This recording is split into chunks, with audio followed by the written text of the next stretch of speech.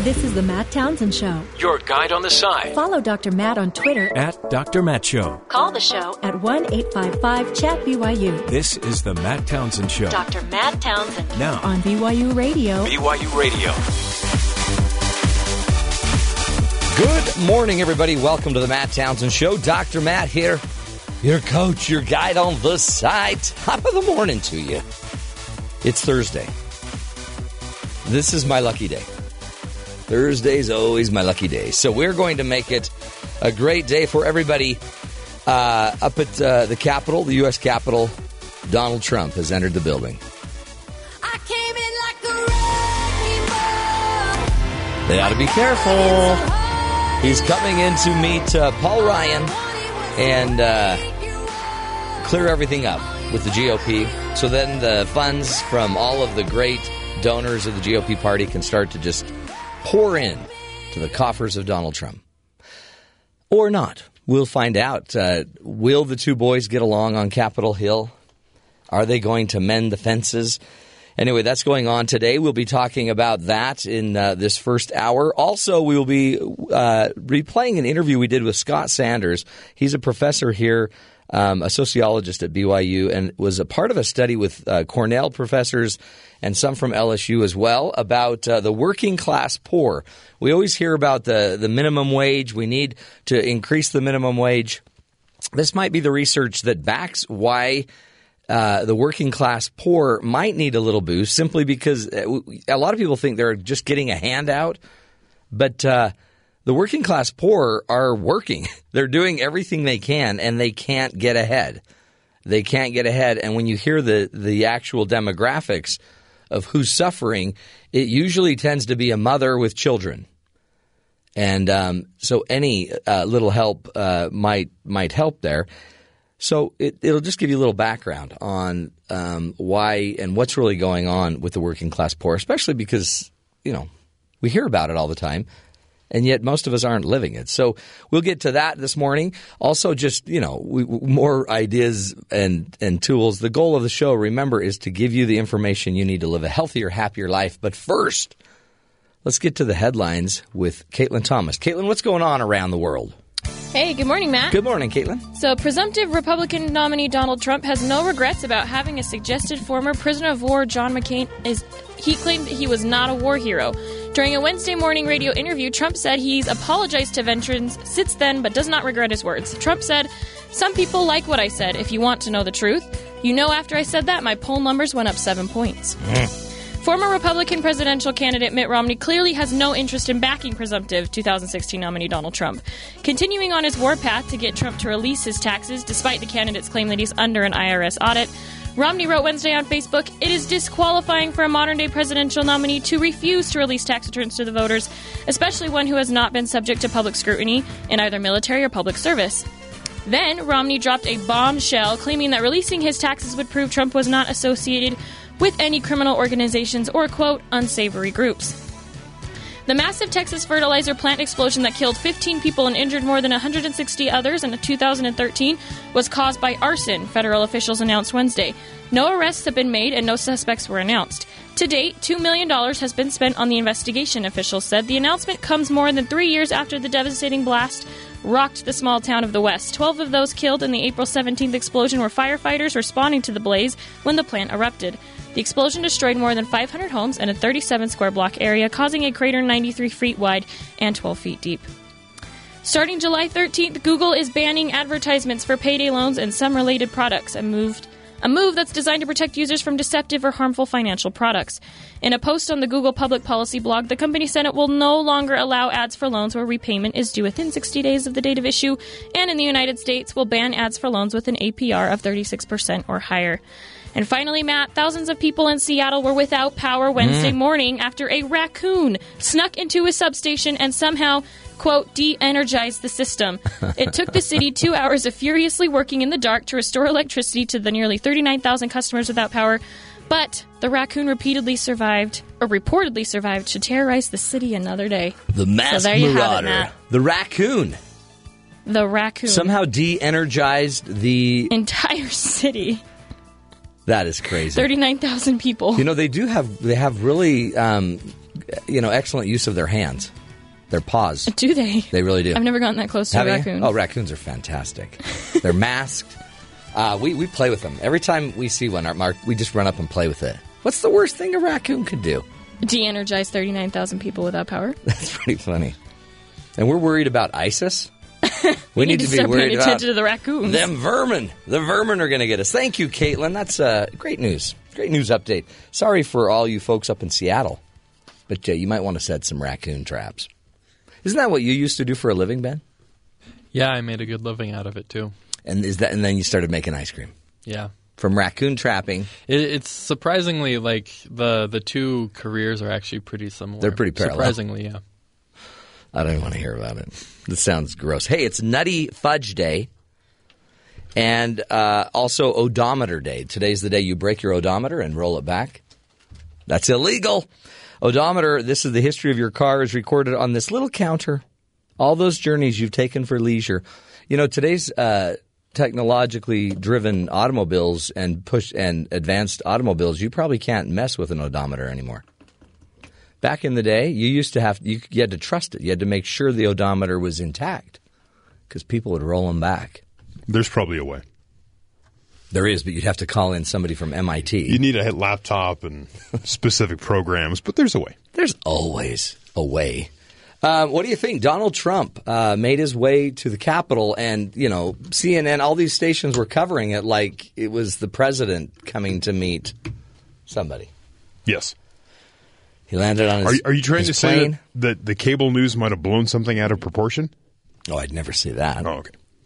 But Donald's up there, and this is a big deal because Paul Ryan, made one comment, and I don't know if he knew the impact, but he was kind of saying... He was being honest. I don't know that I can endorse him yet. I need to know more. And then Donald, out of character, just went off. Said, I can't support your agenda as Speaker of the House. Yeah, and your mom looks funny.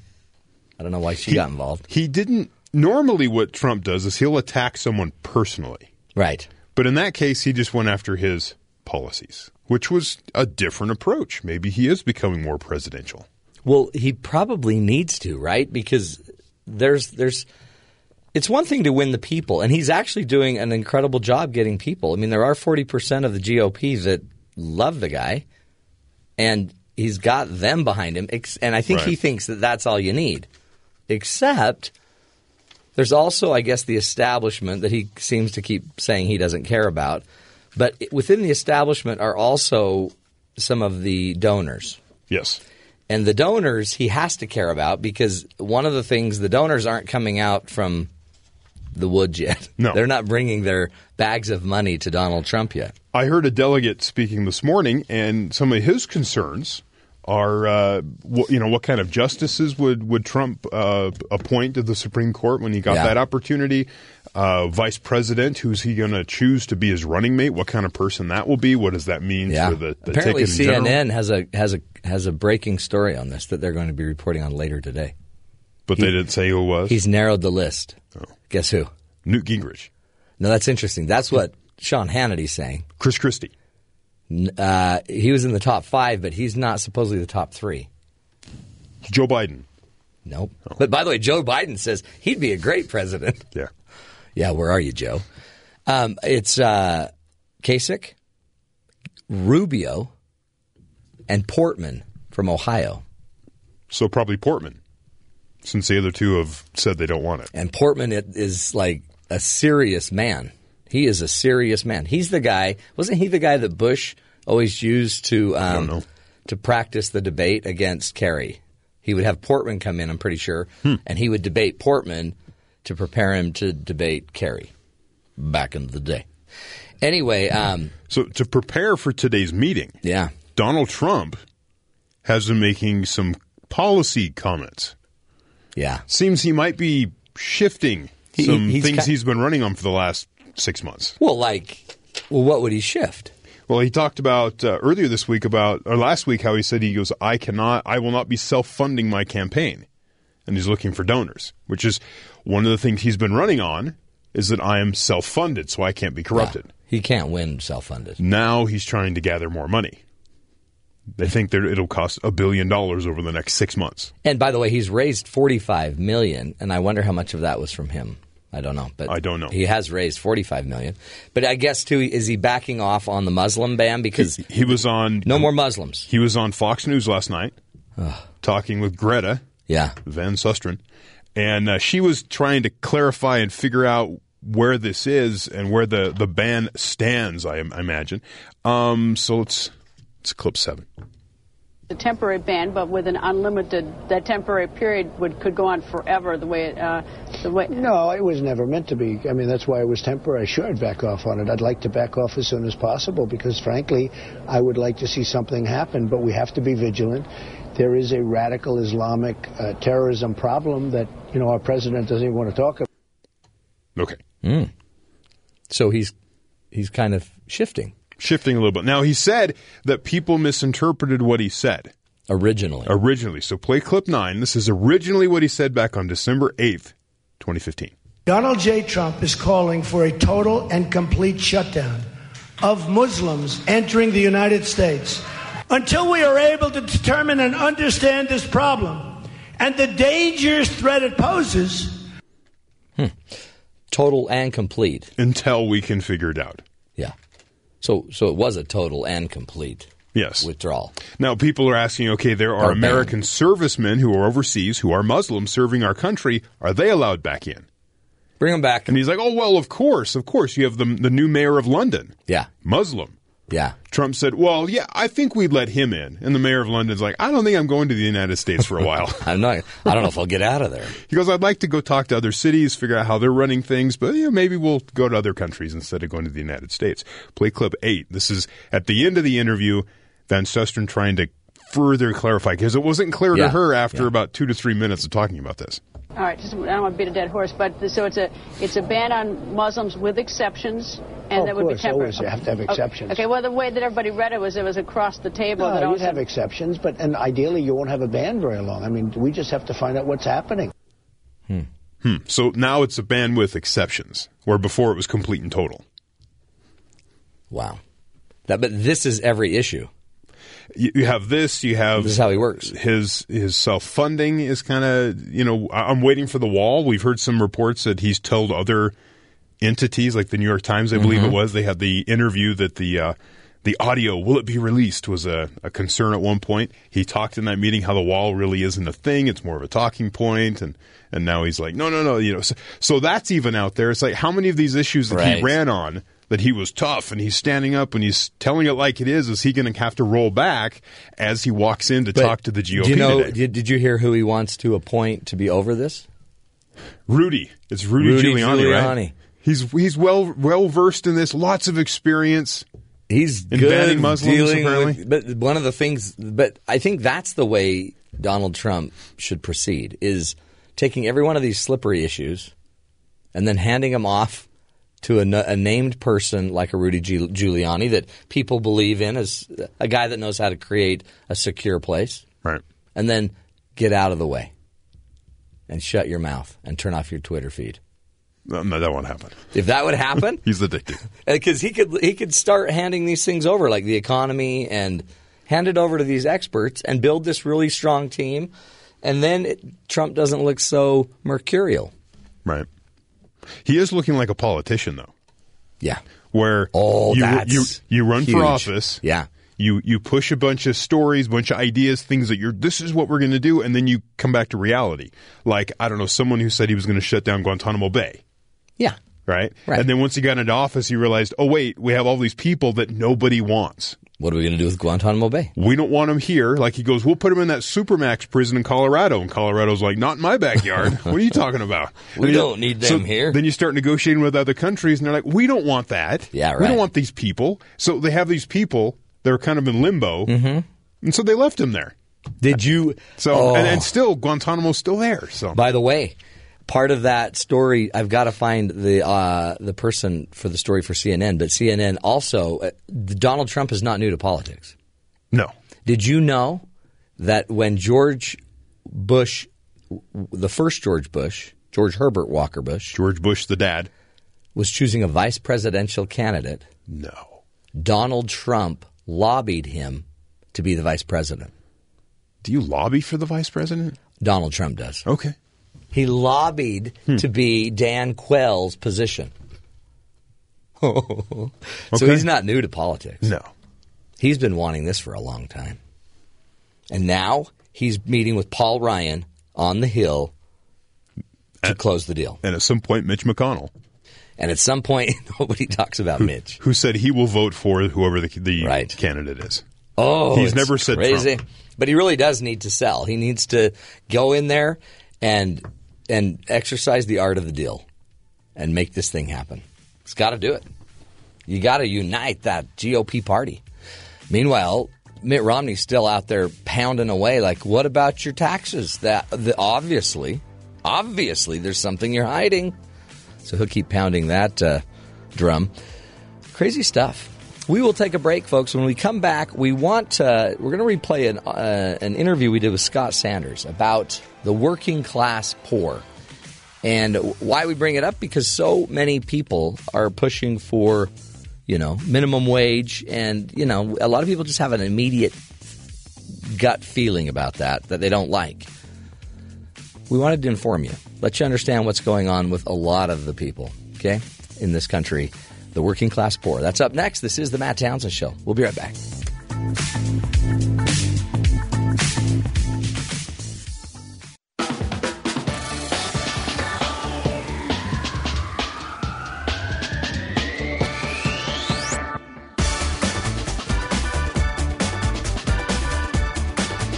Welcome back, friends, to the Matt Townsend Show. Do you believe that if you just, anybody in the world, anybody in the country, if they just put their head down and start working and just work and work and work, do you believe you could dig yourself out of the hole? So let's say you come to this country, let's even say you're legal, everything's good, all your papers are up, you're good to go, but you're poor, you're in poverty. Do you think if we just started working, it's just going to happen? You're just going to naturally float to the top. Is that the case? Because according to some of the latest research on the poor, it's not quite that simple. And this topic we're going to be getting into, it's a big deal, especially in this upcoming presidential race. Did you know that as of last year, 16 million children were on food stamps? According to the U.S. Census, that is the highest number since the economic tumble in 2008. According to the Agricultural Department, about 46.5 million people received food stamps last year. And according to new studies by sociologists here at BYU and Cornell and LSU, the majority of United States poor aren't jobless. They're just, bumming around. They're working at low-paying jobs. They're doing their best. They're just not able to get ahead, but they're in low-paying jobs, and they can't even support their families. Dr. Scott Sanders is joining us. He's an assistant professor of sociology at BYU. He co-authored the study, Work and Occupations. He joins us now live to help us understand better the working class poor. Scott, welcome to the show, my friend. Thanks for having me. We just think we hear it, and we hear it on talk radio all day. The poor just need to, quit begging for money and get working. But you're saying in your study and your research, they are working. Yeah, that's right.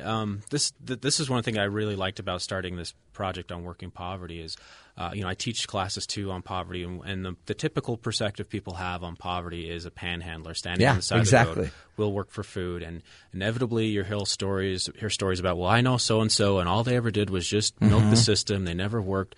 But what we found in this research, we're looking at working poverty, and it's a little more complicated. We tried to flesh out how that gets measured and find the best way of measuring it. But what we found is the majority of people who are living below the poverty line, and the poverty line in the United States roughly is $24,000 for a family of four. So we're not talking extravagance. Right. But most of the people have a job and are working.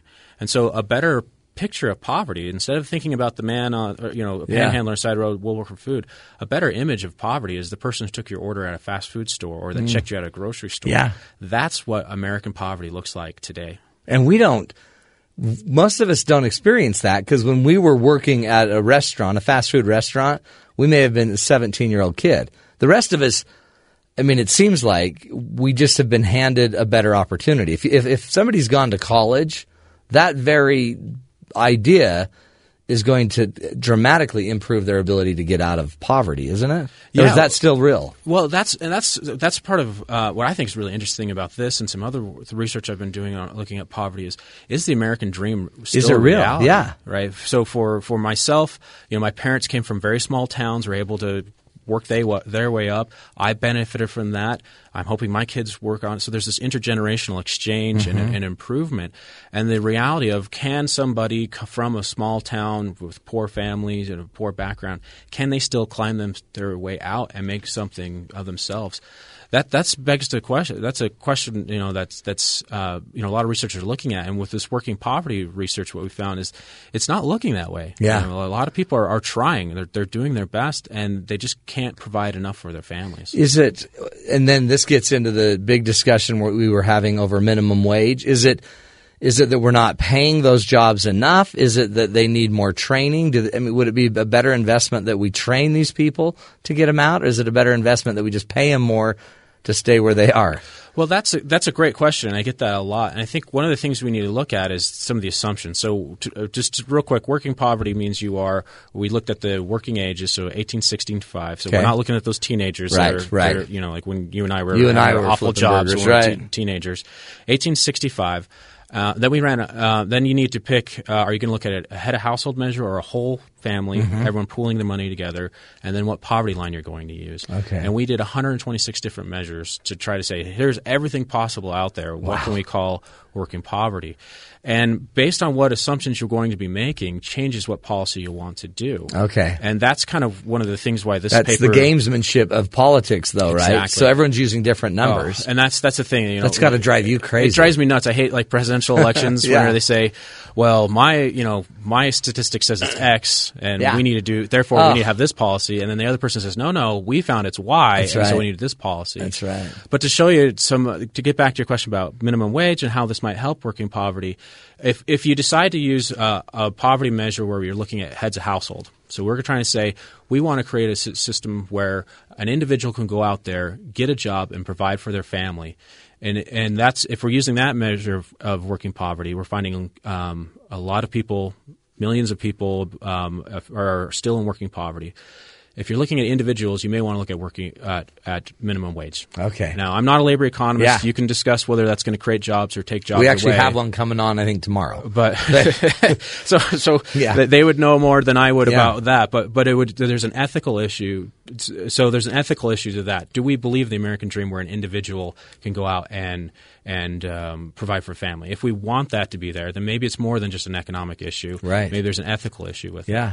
If we're going to measure working poverty looking at a whole household, that we say, well, we think every able-bodied person 18 through 65 should be out there contributing to the welfare of the family, then we're pushing and promoting a dual spouse employment. So it's now household income. Then we need to start thinking about child care subsidies. True.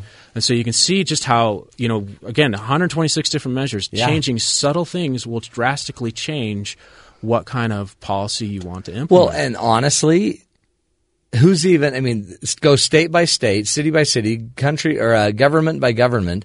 We're not even on the same page. Yeah. We don't even know. It just kind of depends what city you're in too, right? And it depends what the federal government's going to push and who's the president this year. And it's so up in the night. It seems like this is why you made a really good point off air. This is why Bernie Sanders is starting to gain some traction. Yeah. Because he's sitting there talking about the disparity of incomes and the lower producers, the poorer are getting poorer. Yeah. They're not digging out. Yeah. Yeah, no, I think that's where I think it's fascinating looking at that Bernie Sanders traction is because I think he's starting to reveal what this paper and some other research I've been looking at on poverty is starting to show that American poor is a different picture than what it was recently. And you're right, like it varies. We have federal programs, we have state programs, city programs, and so people are getting help in different ways. But we're hesitant. I still hear that a lot. This culture of entitlement. Yeah. That these people are just deadbeats and don't want to work. But that's not the case. And some politicians are starting to shine that light, saying is the American dream a reality anymore? And if I'm being honest, I'm a little pessimistic. Right well, yeah, now, if you look at your data, yeah, right? you know, like I can, and it's, you know, it's sad. I've gone and done research in you know, different little towns all throughout the United States, and there's some areas I just think, like, statistically speaking, the likelihood of a kid coming out of here and really making it is low. Is that inner city or is that just smaller town America? That's both. Is it I'm really? more of a. I do more work You're in more rural areas. Do you really? But that's both. Because we would assume the inner cities that they're harder to come out of. There's a lot of other oppressive, you know, conditions and situations. But you're also saying just rural, middle America. It's because if you're not educated, you're not coming out of it. Well, it's if you think about it, there's different problems, right? So inner city problems are different than rural problems. Right. So if we think about what it takes for someone to get ahead these days, right? We usually just push this education. You need to get a good education, get a good job. Think about how difficult it is now to get into a good college. Oh, right. Like the kids are, you know, I knew people at grad school that their younger brothers and sisters were starting to take, you know, testing. Getting a tutored on tests starting in like 7th grade. No, yeah, high school students getting college credit. Yeah. But that's only a select few. Exactly. That their parents know, I need to push this for my child. I know this is important, that my school has the availability for it. So some of these more rural areas, they don't have the ties or the understanding of this is how you play the system to get to where you need to be. And so some of the rural areas you get trapped that way. Plus, you don't have jobs. You don't have jobs. Yeah, I remember I did a project in grad school in upstate New York looking at brain drain, the idea of why young people leave their small towns. Yeah. And a lot of post-industrial decay in upstate New York. And we were talking to kids, and they're like, yeah, well, you know, I'm hoping to be able to get a job at the local, you know, it was Home Depot. Because like really, you know, realistically, that factory shut down, down. I don't want to do the military.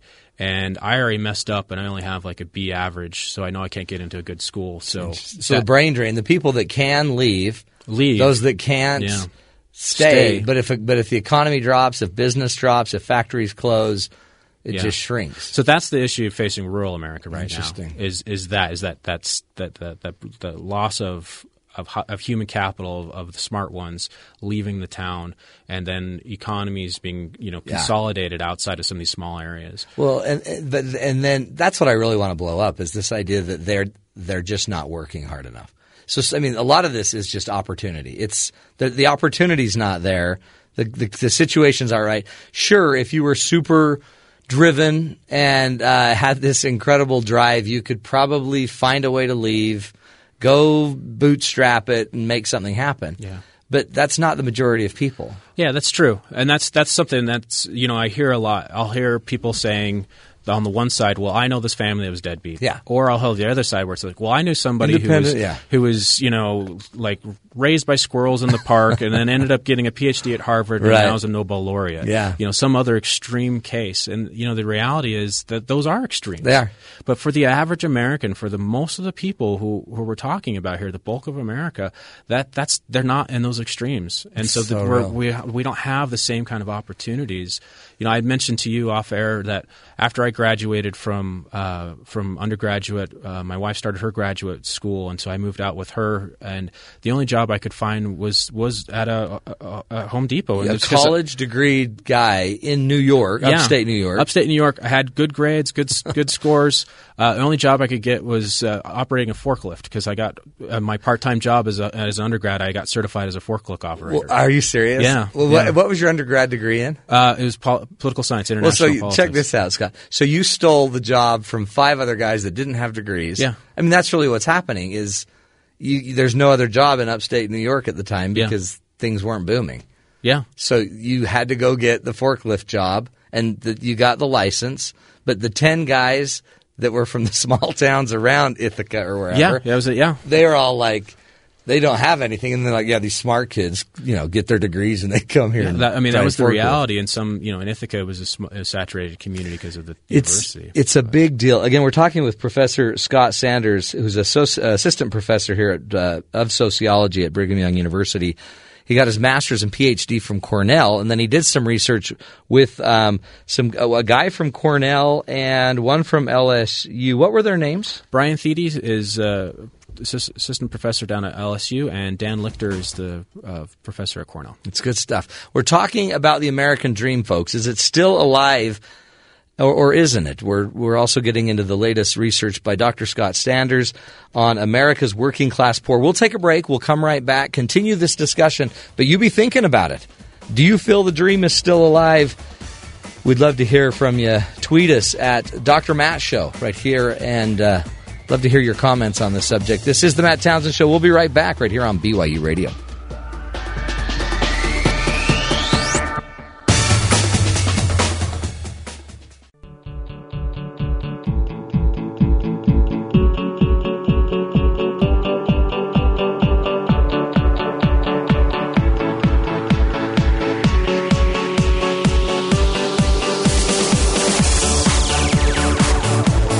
Welcome back, friends. The American dream, is it still alive, or is it now just, an illusion? Well, for a huge percentage of the population, it's probably becoming less and less of a real opportunity. Today we're joined by Professor Scott Sanders, who's a professor of sociology, assistant professor of sociology here at Brigham Young University.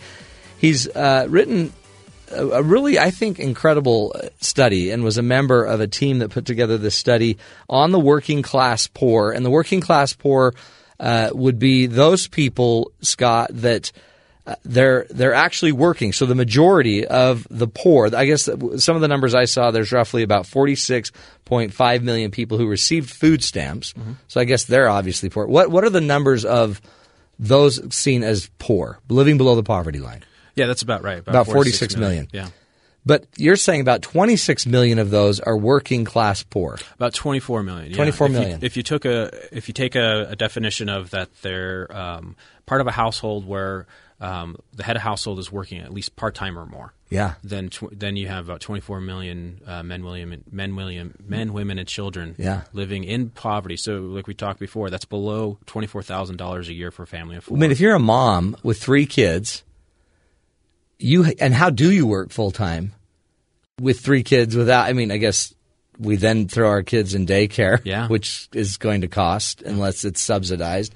Which, I mean, how on earth do you dig out? You just can't dig out if you're a single mom. And I'm assuming a lot of the poor are single women. Yeah, that's what we found is that women are more likely to be working poor than men, and that's part of the problem of when we're addressing this. What do we want to put priorities on? What policies do we want to do? Now we can enumerate it. How do we help them? And if we look back at the 96 welfare reforms, that was one of the problems where we had this mentality of, oh, the poor just need a job. Right. Let's just get them a job. Just get them employed. They'll work their way out of welfare. And what ended up happening is that, it did help people get jobs, but what we had is there's all these single mothers that then have this dilemma of, what do I do with my children? Oh, yeah. Because I'm either going to spend most of my paycheck in child care, and then they're going to be raised by someone else. So I may as well be home. So that's the dilemma. That's the ethical issue we're presenting to people. Do you want to spend all your money so your kid can be in child care or be on food stamps? And so we're not setting up very positive options for people. And we're almost forcing, it has to be dual income. So now we are forcing couples that everyone has to work to get out, where some families might feel it's better that only one of the members, one parent works while the other takes care of the family. Yeah, and that's where we talk about in the paper that this is beyond just an economic, this is an ethical issue when we're talking about working poor. And so when you have questions like you mentioned before about what should we do about minimum wage, well, that's a strictly economic issue. Yeah.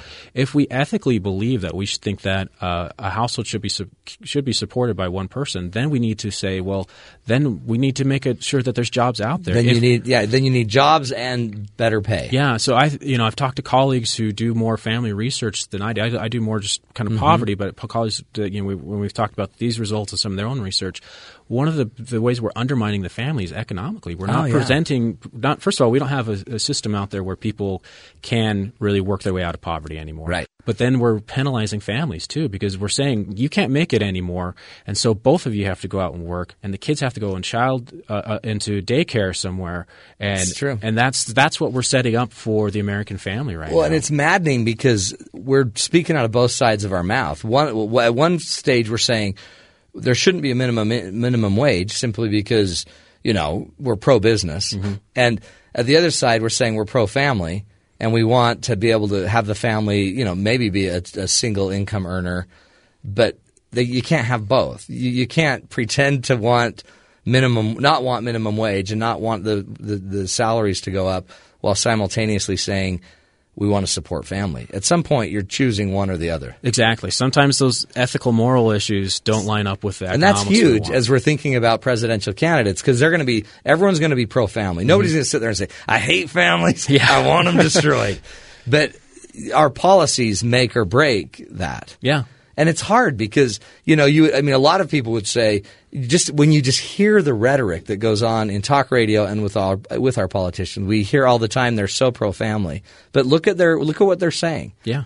If they're not supporting family policies like making it so that you don't have to – so you have the choice of having one parent stay at home and that we could pull out of this hole, then if they're not showing the policy, then think deeper. Yeah, I hear that. This is my personal view of things, but I see this a lot where I'll see people saying we want pro-family. Everyone's going to say pro-family, sure. But if you had to rank what they actually are saying, they're saying pro-business, then pro-family, exactly. And those don't always match up. And That's so right. we need to be careful when we're thinking. Or they about might say on the other side pro-government, yeah. or pro-family. And sometimes we think if you're pro-government, you're pro-family.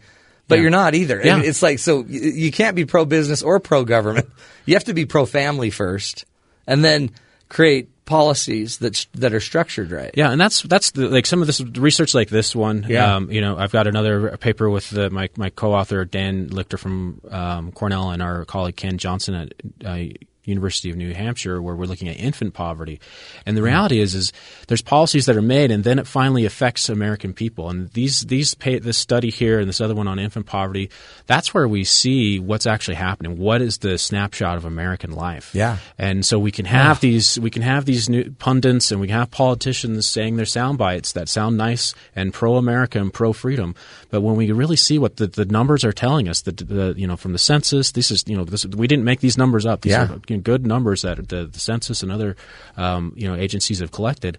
We get a different picture of what America looks like, particularly post-recession. The lower classes just haven't recovered, and that poverty, the opportunity to improve, just is going away. And that's where we see this rise of working poverty, where it hasn't been as large a percentage of the poor as it has in the past. Yeah, and you hear talk about jobs and the employment rate. None of us really know what the real employment rate is because it's depending on what you're counting. Mm-hmm. But this also makes sense as to why many people might have just dropped out of the job market simply because if you're poor, you've got to decide, am I going to go make money to pay for my child care or am I going to not work? And if I'm not going to – it might just be easier to not work. Yeah. Really, because other than – or work part-time. Yeah. And then others will cry, why aren't you working full-time? You could work full-time. But we don't understand the complexity. We always think just cause-effect, but in sociology, it's multiple causes, multiple effects. Yeah. This is highly complex systems. It's really, really complex. And that's the reality. I don't want to put my life in the same life as, some of these working poor because I'm in a different boat. But my wife has a PhD too, and we had to sit down and figure out, was it worth her continuing her career because of the cost of childcare? Yeah. Or was it worth it for what we wanted to do as a family? And we had the luxury of sit back and saying, well, we could at least live off of my salary. Yeah. But the reality is a lot of Americans don't have that luxury. Yeah. It's like, well, do we not make it and hope that food stamps and some of these other programs can make up the difference? Or do you try to go out too, and then we try to figure out what childcare costs will be because that eats up so much of an income. It really is kind of disheartening when we think about it. If you put yourself in their shoes, let alone like you believed you could get a PhD. Yeah. And your wife believed that. Yeah. I was the first in my family to get, I think, a master's and a PhD, but I didn't believe I could until people kept telling me I could. And we came from a single parent home.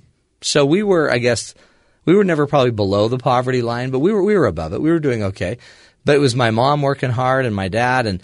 But in the end, I had no idea I could educate my way out of it. Mm-hmm.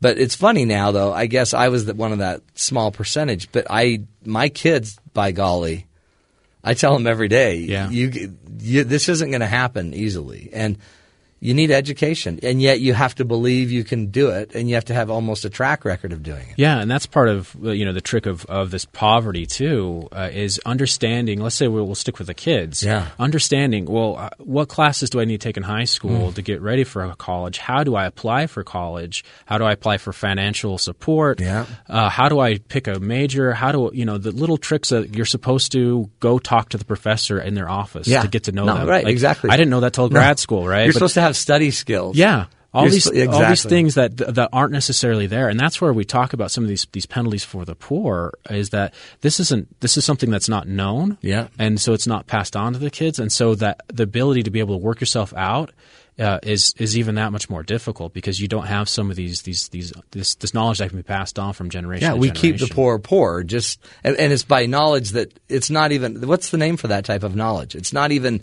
tangible. It's just learned. It's not like sitting in a class. Yeah. It's like you should just know that you need to go check on your grades. Yeah, well, my wife was the first in her family to graduate from college. And just that, she had it's like she had to break down all these things. Well, that's not how you do it, and miss out on certain opportunities.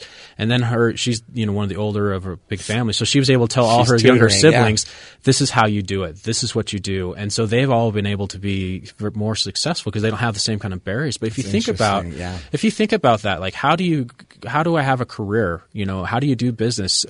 These things aren't necessarily passed down. Right. There's usually an environment people are around, and they learn some tricks of the trade that aren't in a pamphlet, aren't in a classroom. No. And those can make a difference. And I think when we look at inequality, where we're seeing that this growing inequality in the United States, it's this accumulation of that. Is that we're seeing some people subtle information. Some people have been doing this for generations. Their parents have been educated, and so they know how to do it and get their kids into school. Which why wouldn't you? I'm not trying to belittle. No, everybody would. No, everyone's going to try to do that. Sense, yeah. But there's a growing population that don't know the value of education, don't know how to pursue it, don't know how to get good jobs, and so that's where we're seeing this increase in the bottom percentage. And you're only a generation away from that, right? You're one generation that like you could come from a family that's well educated, well integrated. The other thing is once you're in that, you're in the system, you're in the network, and the networks can help you stay in the networks. Once you fall out of the network and the education, one generation, you could lose your entire family. Everybody, all of your kids, your grandkids could just fall into this routine of not thinking they can go to college. Yeah, and I guess the positive side of that is that it could be also the other way. Exactly. That it can flip it. But it isn't quick, right? And that's something when we talk about development and poverty reduction, it's never a quick thing. It's going to be we're going to make a change, and then hopefully the next generation will benefit from those. Well, then you bring in immigration. So then we have more immigration coming in, and then they might fall below the poverty line, and then we're wondering why there's higher crime, why there's all these other things. I mean, this is what I think is important to be thinking about is what do we want as a society? You keep bringing up, is it a moral issue? Is it an economic policy? But we're the ones that vote. And even if you're just the middle class, quit assuming the poor don't care and they're lazy, and quit assuming the rich know. I mean, the reality is we're all in charge of this, aren't we? So we got to probably push our politicians a little harder and be informed. Like your study, what I love about it is it informs us. These people aren't lazy. A lot of them are just flat out trapped. Yeah, and they're doing the best digging they can. But when you're digging at a low-income job, you're not going to dig yourself out of this. Yeah, and I think, one thing if we're thinking about, voting and being informed, one thing that this study I think highlights is, so we did 126 different measures of working poverty. You can get, from those different measures, you can have 2% of the population in working poverty all the way up to about 24%. So you can get huge range. So think about what's the assumptions being made behind these things. Right. When you hear these numbers, when you hear policies being made, what is it assuming? Is it, like we talked about before, is it assuming single parent? Is it assuming dual parent incomes? And does that line up with what you feel is correct? There's economic, what you view economically, there's moral issues, and that's up to the individual to figure out how they want to pursue that. But to be educated, understanding what those assumptions go into those numbers. That's the thing. See, that again, interestingly, that's an educational benefit. So you go get a PhD, you understand to not trust any number. Yeah.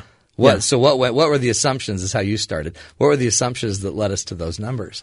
Yeah. And we always have to check the assumptions and check who's saying it. I mean, depending on what station you're listening to or depending on what politician you're hearing, there's always going to be certain inherent assumptions. Yeah, and that's where they're usually correct. Yeah. But they're not going to tell you what your assumptions are. That's exactly right. Yeah. And so then they throw the number out there and everyone's like, oh, okay, yeah. Yeah. So what would you suggest, Scott, as we wrap this up? As somebody that studies working class poor, what should we should, number one, be checking assumptions and becoming informed. What else should we make sure we remember when it comes to the poor and working class poor, and also, pulling up the working poor? Yeah, I think what I would say is give people the benefit of the doubt. There are always going to be people out there who are going to milk the system, and we're not going to get rid of that. So when you hear those stories, yes, that's true. But next time you're at a fast food store, next time you're at checking out at the grocery store, and look at the person that's helping you, and remember that's probably what poverty is. Mm-hmm. That job, whether they're just still the teenager, that job doesn't make enough to feed a family of four. And to remember that the most people out there are trying, and so we should give the benefit of the doubt. We should be compassionate and maybe think about what we want our politicians to be thinking about and the view that they have of the poor. Yeah. To make sure our politicians that we vote for a way that is saying, I want the American dream to be here. I want that person at the fast food place to be able to have a better future and their kids to have a better future. So give people the benefit of the doubt, and remember that the face of poverty isn't the panhandler. It's the person working the 9 to 5 and odds are it's job. Probably a mom across the counter from you. Yeah, exactly. And she's going home to 3 kids that are still struggling in school, and she's hoping she has enough to pay for food that day. Yeah. It's tough stuff. Well, Scott, I appreciate it. It's seriously, I think, powerful insight. And folks, it's our life. It's ours. We get to go be what we want to be. I would also just add that let's make sure that we're focusing on pro-family candidates first, pro-business second, pro-government second, pro-family first. And you would know that by ask them. Just go find out. What do they believe in? What are their assumptions about how we grow a family? Do we grow a family by having everybody work? Do some people stay home? Can that be a male staying home or a female staying home? Let's go find out what our leaders believe in and what their assumptions are. Great stuff. Professor Scott Sanders here from Brigham Young University. We'll take a break. We'll come right back. You're listening to The Matt Townsend Show right here on BYU Radio.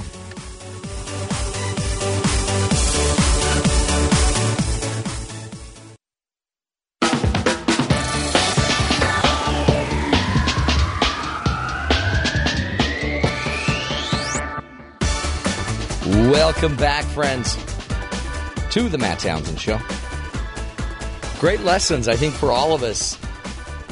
Don't judge another person till you've walked a mile or 1,000 miles in their shoes, right? We don't need to judge it. And yet it's so easy to just look down our noses at people that, if they would just try harder. There was just a news story about a person going off, I think at a Walmart, on somebody that was using food stamps. And again, they may be buying stuff that's not healthy, but honestly, we don't understand what's going on with some people. And some people just aren't healthy anyway. I mean, think about the systems of our government are there to catch the people that can't make it on their own and are struggling. And that could be because of mental health, because of just, bills that have overwhelmed them. It could be medical issues, health issues. So just be a good Samaritan and get out of the way and instead be a support. How many times have you ever seen somebody help somebody in a line and pay for their groceries? I had a guy that had forgotten his credit card. I was 2 or 3 back in the line. And I could see this guy couldn't find his wallet. And he had like $10 worth of groceries and a baby in his hand. And the lady right in front of me just bought the groceries. Just bought them. I thought, what an idiot, Matt. Why didn't you even think of that? I'm like, oh, come on. We got to wait for you to go get your wallet? Bought them. Problem solved. Well, yeah, but don't talk your way out of it. Just serve. Right? We just need more good Samaritans. Or Let's just let the government do it. That's the government, we the people, right? We? Well, yeah, but I paid my taxes, so the guy should remember his wallet. It doesn't work that way, folks. Life's more complicated. So when you see somebody that needs a hand, give them a hand. They don't need a lecture. They don't need anything but a hand. Well, but if they would just focus and concentrate, they'd be able to pull themselves out. Not always. No. I'd love to put anybody on the budget that some moms are on when they're trying to raise their family. Single mom, 2 or 3 kids, making $15 an hour. Let's put anybody on that budget. Love to see it. It's not going to happen. So instead, do a good turn. Be a good Samaritan. That's the lesson of hour number 1 of the Matt Townsend Show. We will take a break. Next hour, we're going to be talking about what really is the key to humans advancing. Is it just our brains?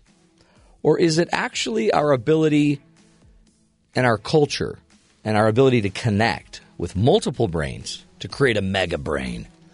We'll talk about it. It's pretty interesting stuff. Stick with us. That's all up next on the Matt Townsend Show.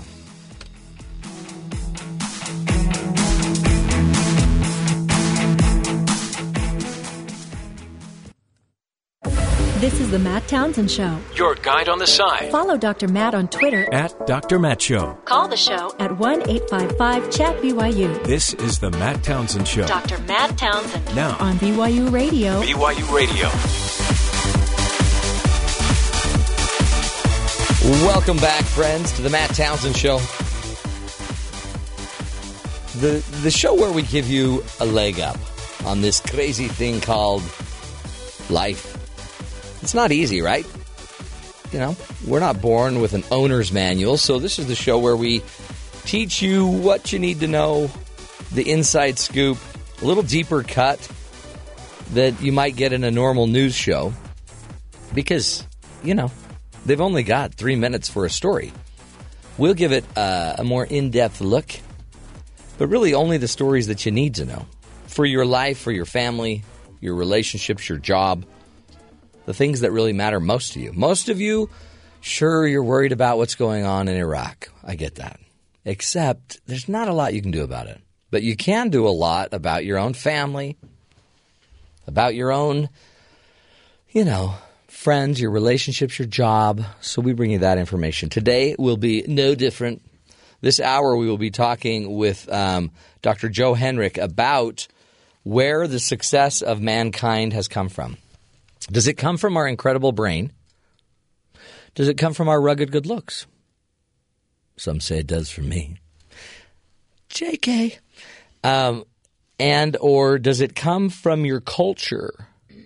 Because isn't it interesting that if I took the average male and I stuck you in the wilderness, you'd probably be dead in a month. Falling off a cliff, dying of starvation, freezing to death. Could your mind not figure out a way to stay healthy? Do you think, Ben, if I put you out in the wilderness for 1 month, you'd survive? Well, my upbringing was by wolves, so I think I could do it. And no, you mean raccoons. Well, they weren't wolves. The wolves of the city. They were raccoons. I mean, I saw the pictures. They were pretty cute, weren't they? And it wasn't in the wilderness. It was in a dumpster. Okay, well...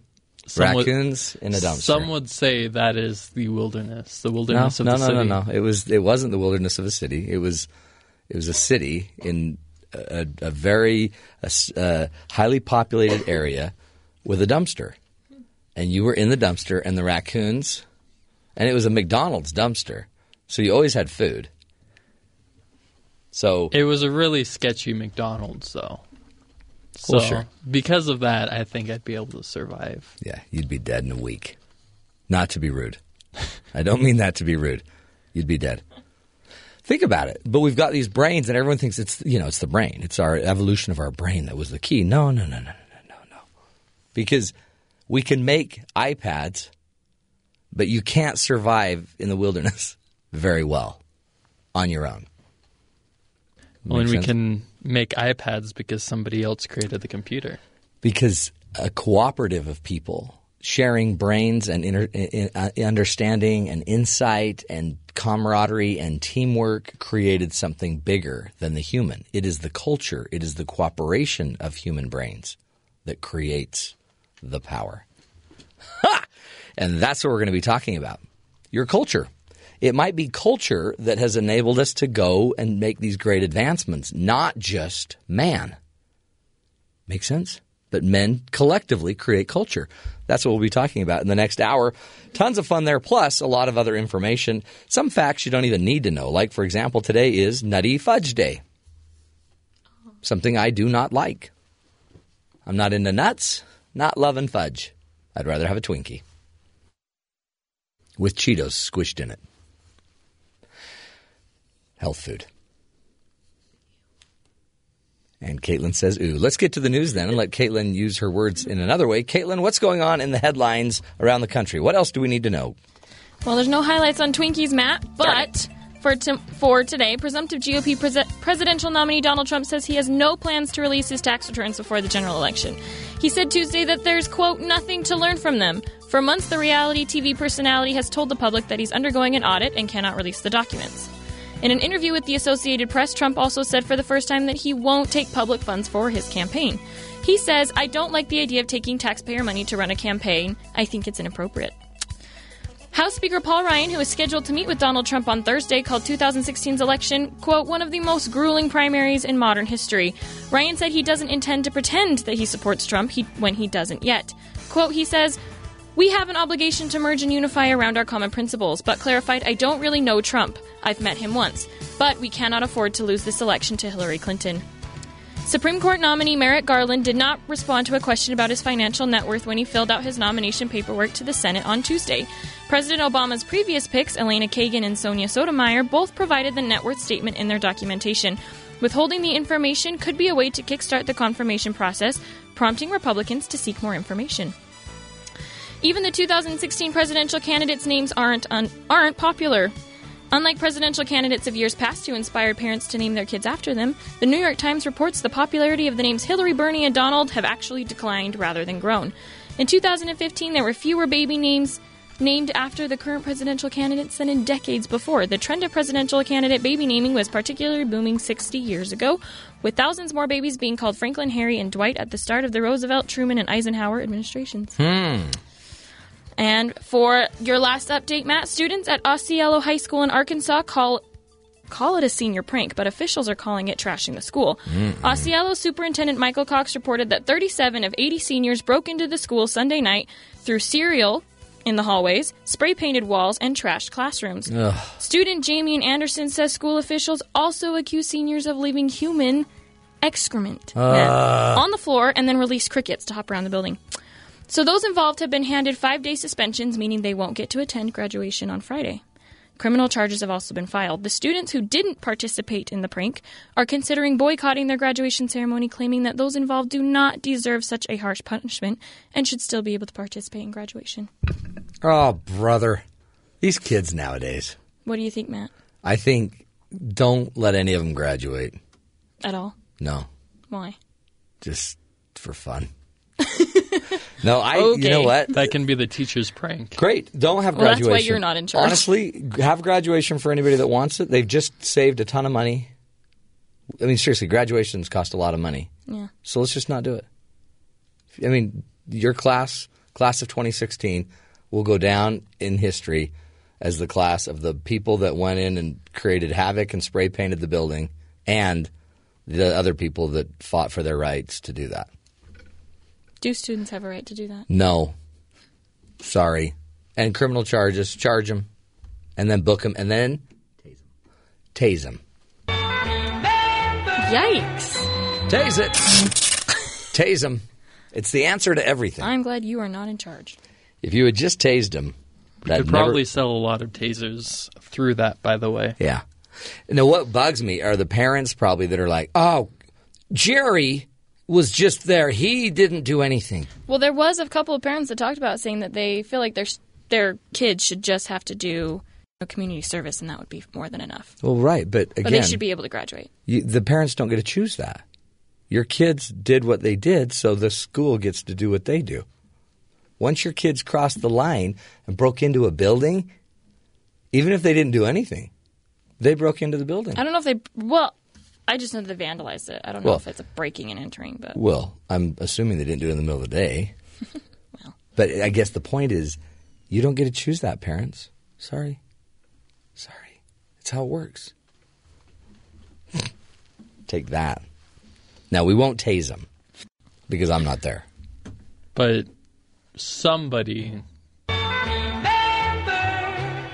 Tase it! Ow! Beautiful. The sound of a taser in the morning. You are strange. Totally strange. Thank you, Caitlin. Mm-hmm. Great news. Donald Trump won't release his taxes until after the election. What does he think Hillary's going to be pounding on for how many months? And you know he'll come back with, well, then you got to release your transcripts of what you said in front of all those people, you know, in the financial district. But the reality is, I don't know. Should we vote for a guy if we don't know that he's going to be clean? Taxes are a sign of where you put your priorities. No, but the IRS is taxes, auditing no him. vote. So? And so he has to wait till the audit is complete. No, it's very simple. Go get a group of 10 journalists from reputable places and let them go through his taxes. Yeah, that's not going to happen. I know. You don't have to release them. You can have an independent audit saying taxes are... The first problem, reputable journalist. Yeah, where do you find one? Come on. Those. You could go... Because he has said repeatedly they're all liars. You know what I mean? So even his supporters won't look at that as being something as important because the only people that you'd bring in is people that their candidate is already called liars. Right. What I would do is, I mean, as Paul Ryan, if I'm the GOP head, I need to know. Are you clean? Yeah. Are you good? It's important. Is there anything that's going to come out of this that's going to make it, like, not good for any of us? Well, yeah, but I'm not going to release him, so. Be like the first president in how many years to not release? Play, what is it here? Clip 4. My husband and I have released 33 years of tax returns. So you got to ask yourself, why doesn't he want to release them? It's a great question, Hillary. She's so funny. You got to ask yourself. Why? By the way, you got to ask yourself, Hillary, why aren't you releasing those transcripts? Because she said she would when everyone else does. Everyone else who? Everybody else. Who's that? Apparently Bernie. Because I don't think Trump has any. Yeah, Bernie. But maybe she readjusts her claim because it's now a different competitor, competition. She'll just say, he releases his taxes, I release the Goldman Sachs transcripts. There you go. Yeah. The other problem is, are there actually transcripts to those speeches she gave? No, I think that was part of her contract, is she wanted transcripts made. Okay. Which seems crazy. Yeah, why would you want evidence? Just let it go. Come on. Probably so that no one could say she said something that she didn't say. Okay. And now people can say that she said something that she did say. That's exactly right. But again, Mitt Romney's not going to stop on the tax thing either. So he's going to pound the drum. Hillary's going to pound the drum. But will it matter? Should it matter? I mean, really, that's... To me, it's just Donald won't do anything that everyone else is doing. Yeah. And I get it. You're the contrary candidate. But I don't know. I want to know he's clean. I want to know. I don't believe any of them are clean. No. I want to know that he's.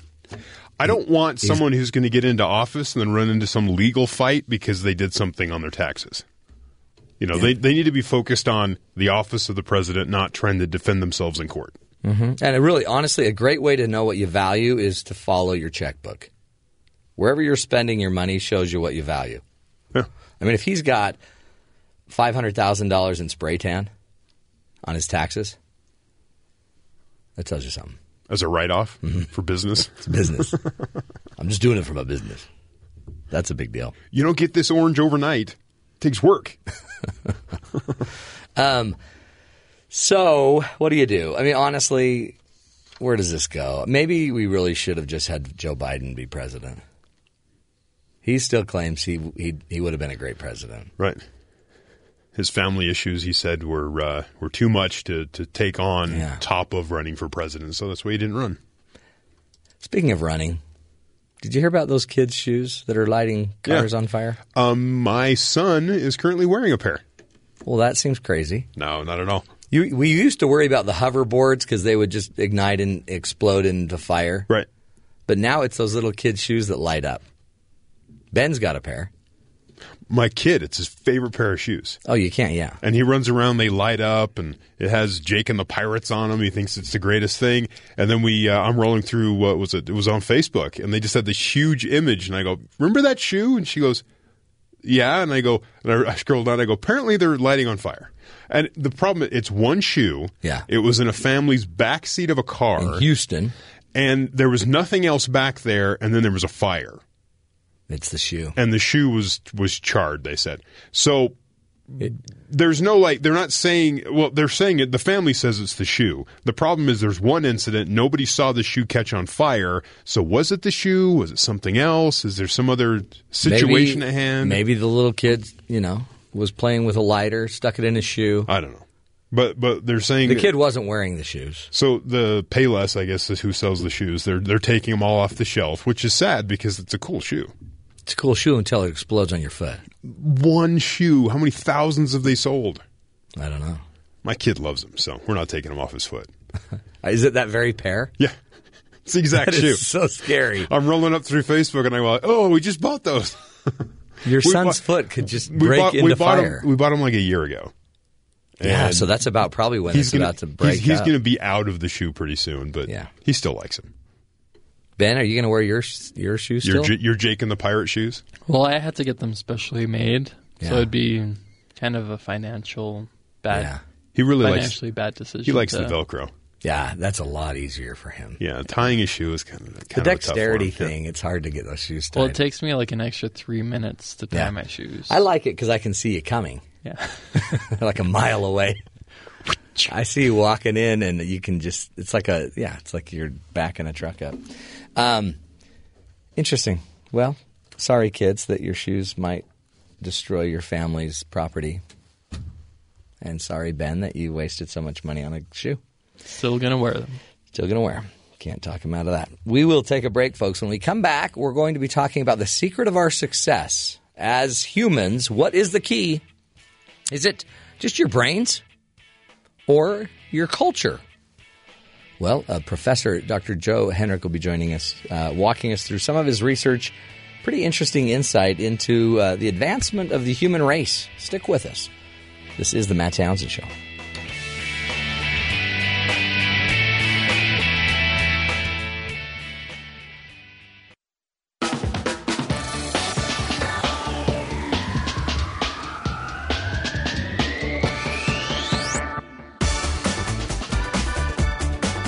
Welcome back, friends, to the Matt Townsend Show.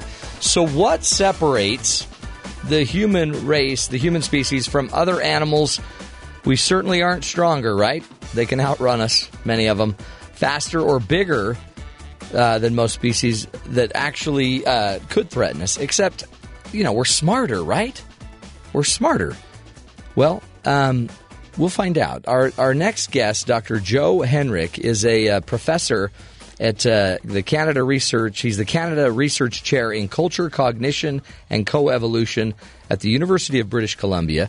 He also teaches economics and psychology there. He's a professor also of human evolutionary biology at Harvard and has written a book called The Secret of Our Success, How Culture is Driving Human Evolution, Domesticating Our Species, and Making Us Smarter. Dr. Henrich's here to teach us everything we need to know about what really is the secret of our success. Dr. Henrich, thank you so much for being with us. Nice to be with you, Matt. To me, I was fascinated by your thesis here. Talk about, is it our brain that makes humans so successful, that separates us from the rest of the other animal kingdoms, or what is our key to success?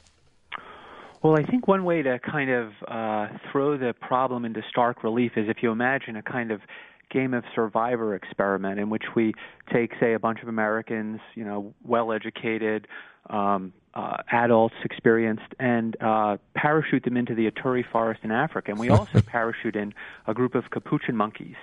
And we then see we come back a year later or 2 years later and see which team survived, the big-brained humans or the relatively small-brained capuchin monkeys. And if your intuitions are like mine, you're probably bet on the monkeys. Yeah, it'd be a bloodbath. Yeah, exactly. So why would that be? Well, the reason there's, of course, lots of humans who have lived for millennia in the Ituri forest, but that's because they depend on a large body of information that they acquire from previous generations, information about how to find food, make shelters, create medicines, detoxify plants, and hunt animals and do animal tracking. And the Americans we'd parachute in there wouldn't have had that knowledge bestowed on them by previous generations. So it really turns out our ability to survive in all the diverse environments that humans have expanded on all over the planet comes from something about our ability to generate this cumulative know-how, which turns out to be rooted not in our individual intelligence or learning abilities, but on the fact that we attend to and learn from other people. And that creates this cultural evolutionary or cultural inheritance system that produces all this fancy stuff that we rely on. So the culture is the cumulative know-how. It's the stored wisdom, knowledge, understanding of our environment, our culture. I mean, our environment. Our natural world. Yeah, the natural world. And it's stored. Where is culture stored? Just in. Yeah, so it's you should think of culture as information stored in our brains about how to make tools, about how to do rituals, about how to organize ourselves, stored in our brains that we then pass down from one generation to another. Now, we typically call it culture only when a certain group of people comes to share similar ideas, beliefs, and values or ways of doing things and have similar customs. Is our culture? I guess our culture is adaptive, right? So if we had enough people in that forest, over time, if they were surviving, they would start to pass down the skills, the tools, and the information to create survival. It would evolve, right? Exactly. So that's one of the big insights of the last 10 or 20 years is that from very young age, people don't just learn from anybody. They don't just learn from their parents, but rather they zoom in on members of their social world who are particularly successful, skilled, or doing things that lead to success and prestige.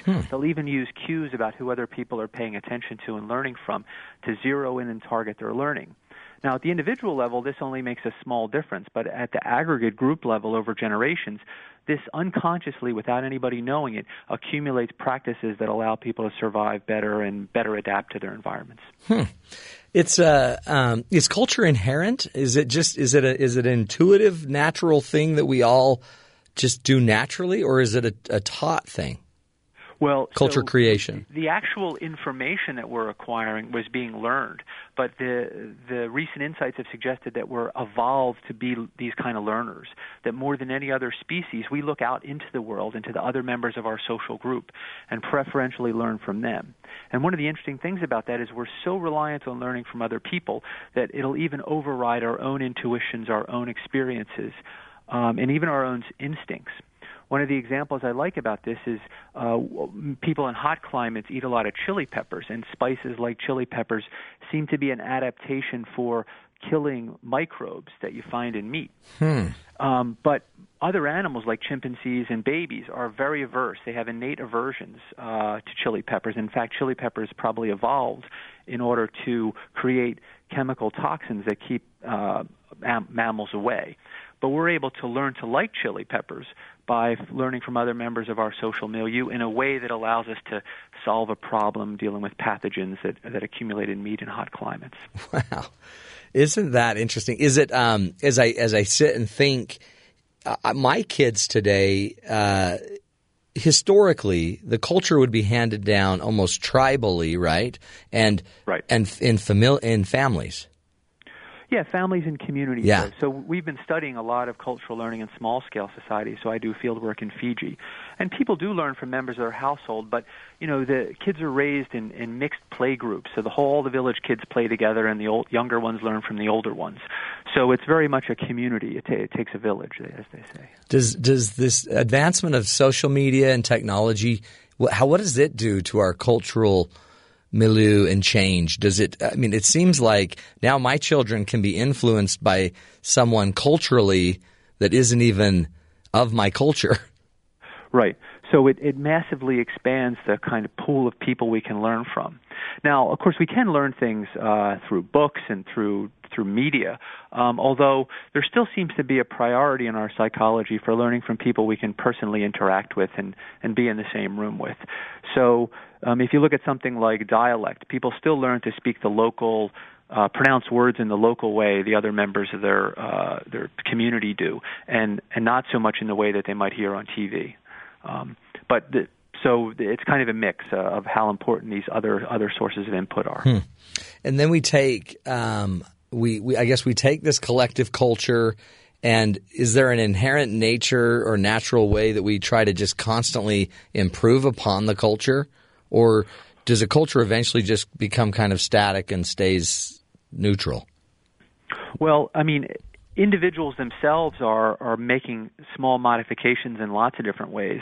The interesting thing is that a lot of these complex sets of practices are sufficiently complicated that individuals themselves would have a hard time improving on it, but they're still making small modifications through their own experience, through errors they make. But this just creates the variation to continue to improve things. Now, of course, certain things will get about as good as they can get for the environment. We see this sometimes with hunter-gatherer technology until something new comes in and spreads from some other group.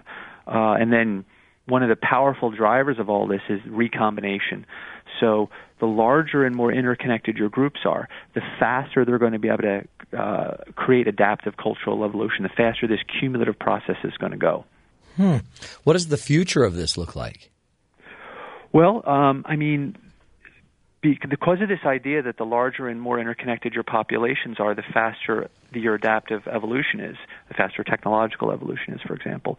It is good that the world's becoming more interconnected. So when we've seen in the past these various communication revolutions like reading and the writing of letters and telephones and stuff, this all accelerates things.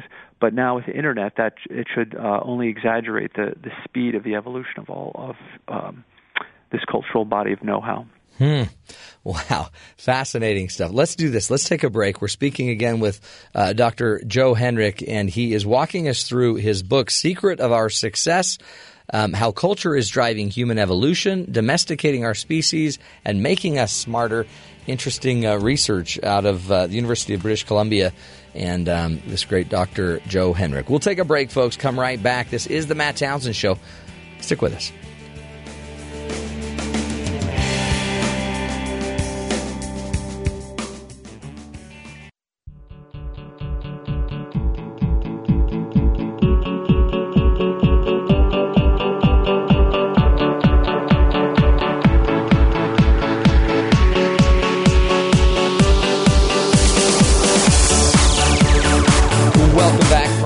To the Matt Townsend Show.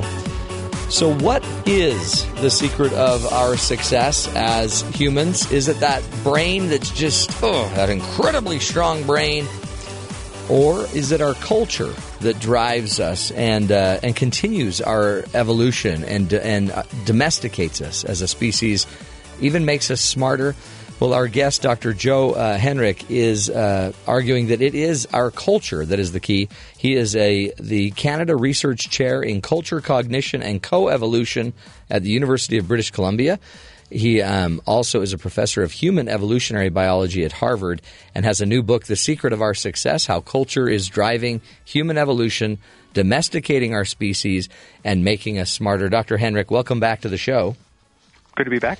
Is when you talk about this, the power of culture, culture is it's a cooperative effort, right? It's the interaction between humans that shares education, shares information, shares, I guess, the norms, the mores of the culture. What about if you're too individualistic? Does this then start to break down if people aren't cooperating? Yeah, I mean, that's one of the processes I describe as self-domestication. So once humans could learn from each other, they could acquire rules. And not only could they acquire rules about how to behave, how you're supposed to do certain rituals, what you're supposed to believe in, how you should build your house, but you can also acquire the standards for judging others. And this gives rise to social norms. If a group begins to share the standards for judging others, then it compels others to go along with whatever it is the group wants to do. And then you can have competition amongst groups so that rules and standards for judging others that lead to that group to be more successful, to spread, to have more babies, to overtake other groups, those begin to spread. And you get this interaction of genetic and cultural evolution that will favor people who go along with the rules. Because if you don't go along with the rules, people judge you, they ostracize you, they punish you, and the group gets rid of you. So this led to us becoming a lot more domesticated than other species, being able to go along with the group, being kind of groupish and inclined to whatever the group wants.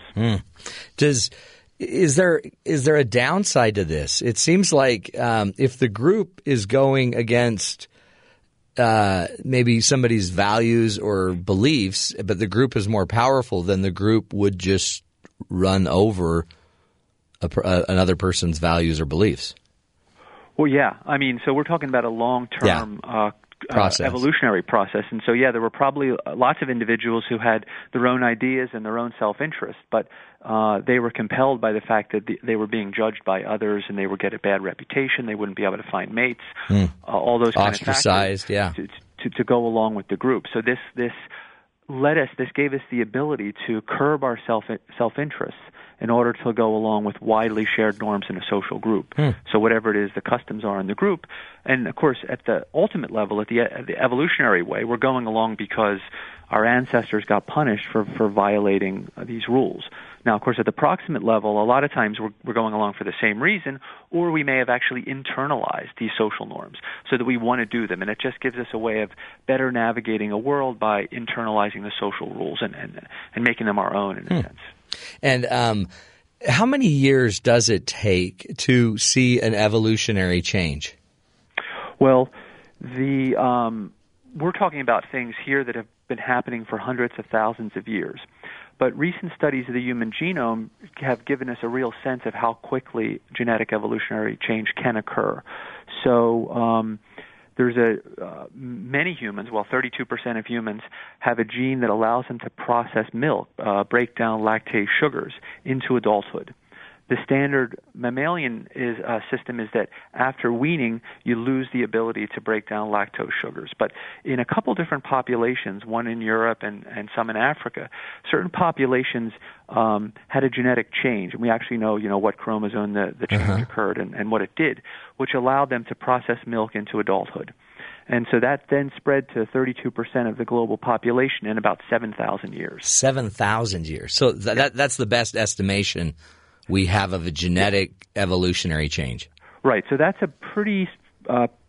very strong selection pressure. So in the studies that exist so far, that's one of the most powerful and quickest changes we've seen. So think of that as an upper limit on how fast evolution can go, genetic evolution. So really, we now seem to have this incredible flux of information systems and technology driving things, and we may not see evolutionarily what all this technology, how it will impact us evolutionarily for 7,000 more years.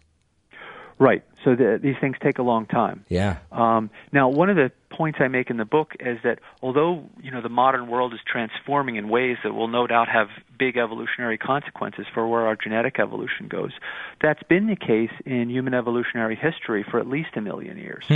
So one of the interesting things about humans is that if you compare us to other primates and other mammals, our digestive tract looks depauperate. So our stomachs are too small for a primate of our size, our colons are too short, we have these small teeth and small gapes. But all this makes sense when you realize that we've been processing food, and particularly cooking food, for probably over 1 million years, which you can think of processing food and cooking it, chopping it up, marinating it, all of these ways in which societies have long processed food as a kind of external digestion. So we're breaking things down before we actually consume it, and that meant natural selection could stop investing so much in fancy digestive tissues like stomachs and colons and invest more in our brains. So in this case, the cultural technology, how to cook and process food, has shaped our physiology.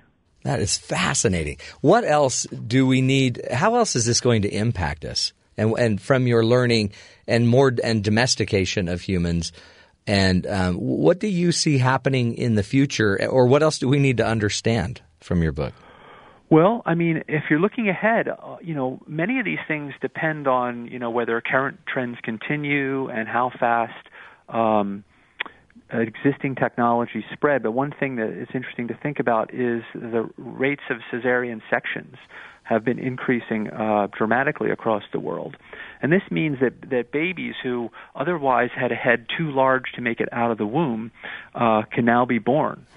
And it's widely thought that there's a constraint on the ability of infants' heads to grow prior to birth because of the size of a woman's birth canal, and this actually may have constrained a selection pressure for us to have bigger brains that were better able to acquire cultural information and store all the know-how we need. But if culture allows us to get around that problem, as cesarean sections do, that may release the selection pressure and lead to humans with larger brains and bigger heads that otherwise, and then eventually cesarean sections will be requisite because most babies, obviously we're looking way into the future. Right. And it depends on current trends continuing, but that's one interesting thing to think about. Well, and that's also why you'd want to invest in larger hat companies that produce larger hats. Yeah, although it might be a bit premature to That's true. Don't do it for about 6,000 years. Then start investing. That is fascinating.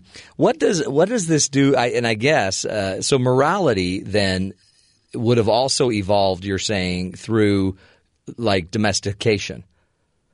Well, yeah. So will we become a more moral people? Yeah, so one of the things, the arguments that I make in the book is the way to think about, moral is a kind of loaded term, yeah, so let me reframe things a little bit, is that different societies are going to have different social norms. And some of those social norms are going to be about, say, sharing food or group cooperation or working together in house building or, say, working together and raiding other groups and driving them out of territory. Competition amongst groups is going to favor those social norms which best allow groups to do that. And so a lot of the evolution of how we treat others is going to be driven by this competition among groups, and those with the social norms that allow you to best compete with other groups are going to spread at the expense of those that don't. One of the fun sort of cultural technologies that I discuss in the book, and it's now been widely studied, are ritual practices. So when people in communities do rituals, so they move in sync and they sing in sync and they do all the things that we think of as the modern components of ritual, it actually gives them a sense of solidarity. It binds them together. And sometimes it makes people think of themselves as a single group. And experiments done by psychologists show that this actually makes people more cooperative. And you can actually see in the spread of hunter-gatherer groups in Australia that the groups with more powerful rituals that better would bind the group together and build links between different groups were spreading at the expense of groups who didn't have those kinds of rituals. So rituals could they strengthen solidarity, they strengthen community, right? And therefore are promoted more and last more enduring. So then they spread, and this is one of the reasons why so many human societies have rituals of some type or another that have many of the same elements because they're tapping aspects of our evolved psychology that help us kind of be more groupish. Yeah, that's powerful. And how does this change your life, Joe? When as a person, human, what do you think of? What excites you about what you're learning? Well, one of the things, like if you're interested in being creative and developing new ideas, one of the things the collective brain points you towards is the importance of interacting with people with diverse expertise who know lots of stuff about that you don't know about. because it's through the recombination of different ideas that we're able to come up with new ideas and develop new ways of thinking. So focusing on recombination through building diverse social networks is something that I think about, that comes out of this work that I try to use in my own life. Yeah, that's powerful, because then ideas that probably have not spent much time together can start to coalesce and grow. Right, and create new things. That's powerful. Well, we appreciate it. Dr. Joe Henrich, thank you so much for your insight. And again, the book is The Secret of Our Success, How Culture is Driving Human Evolution, Domesticating Our Species, and Making Us Smarter, by Dr. Joseph Henrich. Thanks again, Joe. Okay, thanks, Matt. Great stuff. Wow. Our heads are going to get bigger. That is crazy. I mean, in 7,000 years. But then we have the Zika virus that's going to make them smaller. Don't worry about that. We will fix that. That is fascinating. Man, people are just smart. Cool. Welcome to Earth, folks. Welcome to Earth. 7,000 years to see a genetic change, an evolutionary genetic change. Minimum. Fast. Crazy. We'll take a break. This is the Matt Townsend Show. We'll be right back.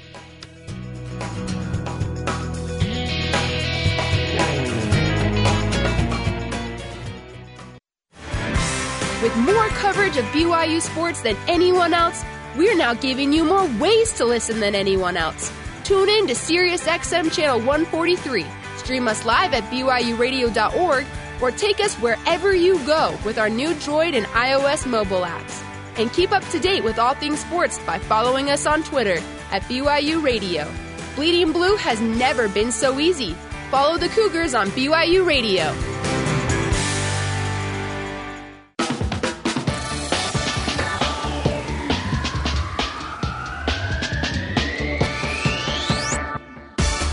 Welcome back, friends, to the Matt Townsend Show.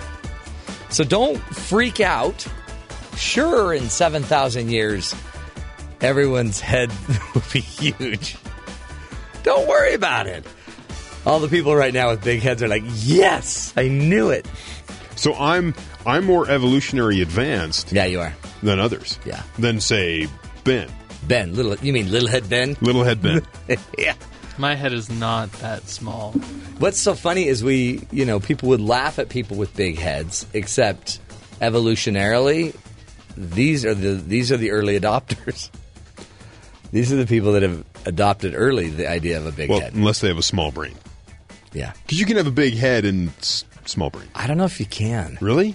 Yeah. Because there's not a lot Is it more to that you're just not using enough of your brain? Yeah, that's probably it. Okay. It's just underutilized. Speaking of underutilized brains, Facebook. Facebook's in trouble recently because they may have been, I don't know, what do you say, cooking the books. They've been accused of bias.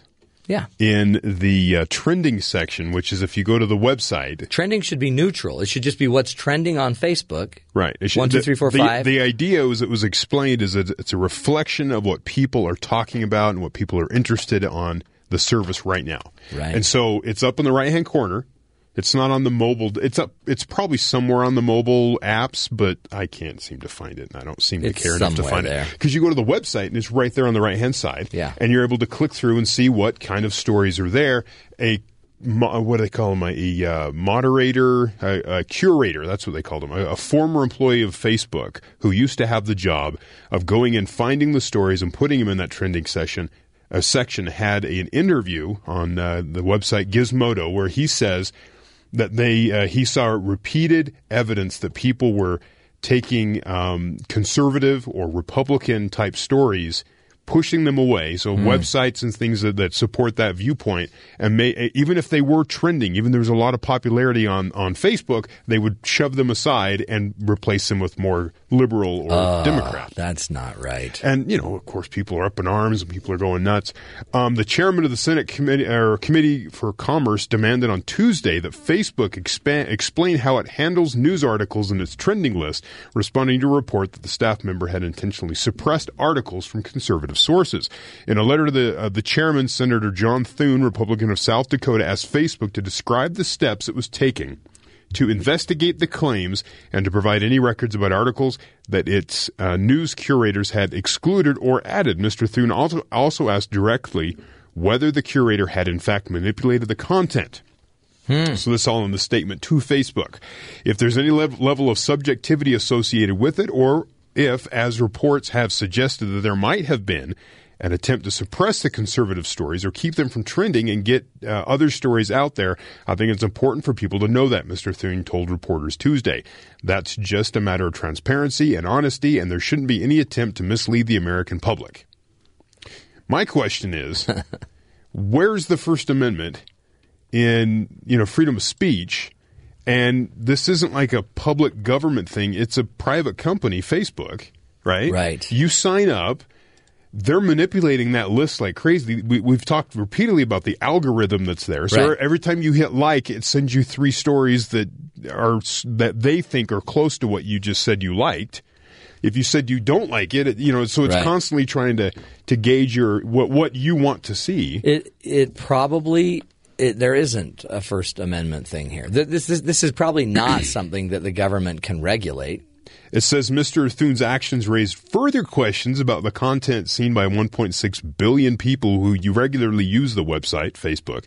The platform's growing role as an arena for news distribution has raised some concerns that it could have undue influence over the flow of information. But any effort by the federal government to regulate or investigate editorial decisions could run into First Amendment protections.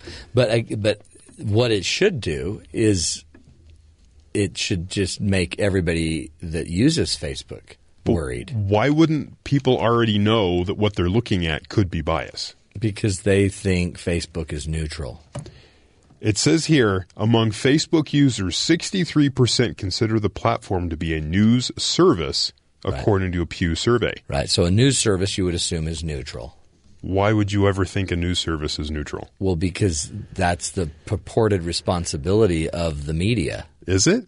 Yeah. If you go ask 9 out of 10 journalists, not TMZ journalists, but journalists at Columbia University, what their role of media is. I agree with Matt. Fox News and MSNBC, they're pretty neutral. Pretty neutral. They tend to stay right down the middle. They don't try to choose a side at all. Right. But a real journalist at Fox News, if you could find one, or a real journalist at MSNBC would be they would say they are objective. But would the person at Facebook say that they're objective when they're choosing the news feed? No. Or would the people at Facebook say, we have your cat videos and there's some news stories? I don't know that Facebook has declared themselves to be a news company. I don't believe they have. They haven't. They are a company. They have a news division. So I guess that's the other question. Yeah. Do they count as the media? Well, again, they do count as the general media, but there's a difference between being a member of the media and being a journalist. It's different. When it comes to constitutional protections? No. Because that's what they're going to probably end up running up against is, are we the media? Is this the free press? No, but again, I don't think this has anything to do with – Congress will have no responsibility over them, really, except oversight. They can bring them in and drop the Facebook stock price by just asking the questions. We'll find out, won't we? Crazy stuff, folks. Stick with us. We'll be right back. This is the Matt Townsend Show.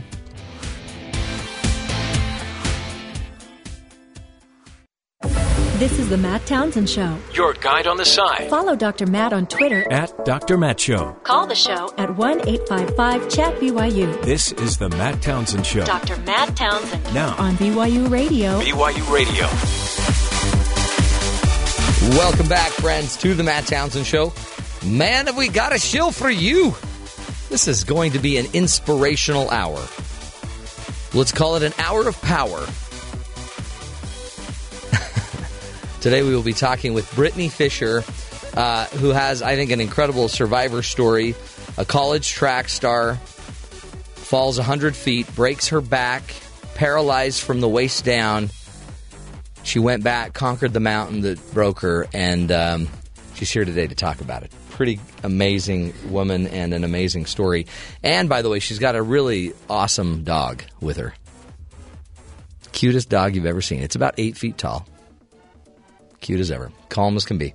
So we'll be meeting with Brittany and talking with her and her survivor story, her hero story, hoping really to help you see the good in the world. And I think through Brittany, you will feel an incredible spirit and see really that things are pretty good for all of us if we just will take on the role of making it happen. Also, we will be meeting with our good buddies from BYU Sports Nation, find out what's going to be on their show at the top of the hour. That's always a crazy moment where you usually get a lot of really good voiceovers like this. I would win an election in the Vatican. That's Spencer Linton being Donald Trump, claiming that he would win an election in the Vatican. And, of course, we'll give you the latest and the greatest and everything we can do to celebrate Odometer Day. Happy Odometer Day. Time to make sure your odometer is still counting your miles effectively. But first, let's get to the headlines with our very own Caitlin Thomas. Caitlin, welcome to the show, and what's going on in the news? Hey, Matt. Okay, so today we have Max Scherzer has thrown 2 no-hitters, come within 1 strike of a perfect game, and met just about every expectation that accompanied the $210 million contract he signed. Scherzer struck out 20 batters to match the Major League record for a 9-inning game in the Nationals' 3-2 victory over the Detroit Tigers on Wednesday night. Scherzer joined Roger Clemens, Kerry Wood, and Randy Johnson as the only big league pitchers to compile 20 strikeouts in 9 innings. The affluenza teen, Ethan Couch, is going to be 21 years old by the time he gets out of jail. A Texas judge who had suggested he might reconsider his ruling affirmed it on Wednesday, meaning the 19-year-old will serve 180 days behind bars for each of the 4 people he killed while driving drunk on June 15, 2013. Couch, who was sentenced to 10 years probation as a juvenile and fled to Mexico with his mother last year after an apparent violation, had his case moved to adult court earlier this year. Spokesman for Sheriff D. Anderson says the ruling means Couch will stay in Tarrant County Jail's maximum security facility where he has been held since February 5th. Throughout his campaign, California has been Bernie Sanders' promised land, a progressive state rich in delegates and a reliable source of hope. But now, with California's June 7th primary finally coming into view, Sanders may be heading into the Golden State hobbled. Despite notching 2 wins this month with more likely to come, Sanders is running lower on cash than expected, and replaced his top official in California on Wednesday. Meanwhile, Democratic frontrunner Hillary Clinton has moved to solidify her support in the state, which she won comfortably over Barack Obama back in 2008. Officials initially responded to a call about a man who was passed out in a car in the parking lot of a laundromat in Ohio on Tuesday night. When they approached the vehicle and knocked on the window, the man looked up and saw the police, and though he took off. Police say he then put the car into gear and floored it into a curb, across Hillman and into the Burger King building. As he backed out of the crash, he hit a police SUV. An officer then had to punch out one of the vehicle's windows to shut the car off and pull the man out. Both the man and officers involved sustained only minor injuries, but the door to the Burger King that the driver crashed into, which is right by the kids' play area, I'll have you know, is still closed. And now, Matt, this one's for you. Okay. How much do Texans love football? Nearly 2/3 of voters in McKinney, Texas just voted to spend $62.8 million on a new high school football stadium. Fox News reports it will be the most expensive high school stadium in the country. The stadium, which was included in a $220 million school bond measure, will seat 12,000 people and include an event center. It will be shared by 3 high schools. I quote, "Down south, football is a really big deal," the chairwoman of a pro-stadium group explains. But some in the area are calling themselves visionaries, while anti-stadium groups feel that it is an embarrassment to their community. $65 million for a football stadium. For a high school football stadium. I wonder what you could do with $65 million of education. Right? That's a lot of books. I just thought I'd close with that one, Matt. Well, I appreciate that. Really to spin off of. I don't know, I was a little bit. It's kind of a downer. Yeah, I was a little bit moved. I wouldn't say positively moved by that story. Maybe next time don't end with such a downer. Just thought I'd give you something controversial. That was negative. Wow. And you don't even like football. Well, I mean, I like football. My dad played BYU football. I have no choice but to like football. I just don't know if it's worth a $62 million football stadium in high school. I mean, what about drill team? They need to dance on a nice field. You don't want them twisting an ankle. $62 million. How are they going to make the Dallas Cowboy cheerleader squad if they don't have a good football field? It's a proven fact. The more money you spend on a football field, the better you will perform. Really? But $62 million. Hold on, really? Yep. Where did you get that Where did you stat? get that proven fact? Not my high school, but You made it up, didn't you? yeah. That's not true because your high school played killer football on a Yeah. nasty field. Yeah, that's true. And a lot of your guys end up going pro. True. Okay, never mind. Yeah, so we just blew that up. Not to be rude, but to be rude. Caitlin, thank you. Well done. You nailed it. Piece of cake. Catch you on the flip side. Catch you on the flip side. Makes me feel so young and hip. Today's also Nutty Fudge Day, which is a day I guess we celebrate Nutty Fudge. I'm not much into fudge or nutty, even though I work with them every day. Today also, we got to tell you this crazy story.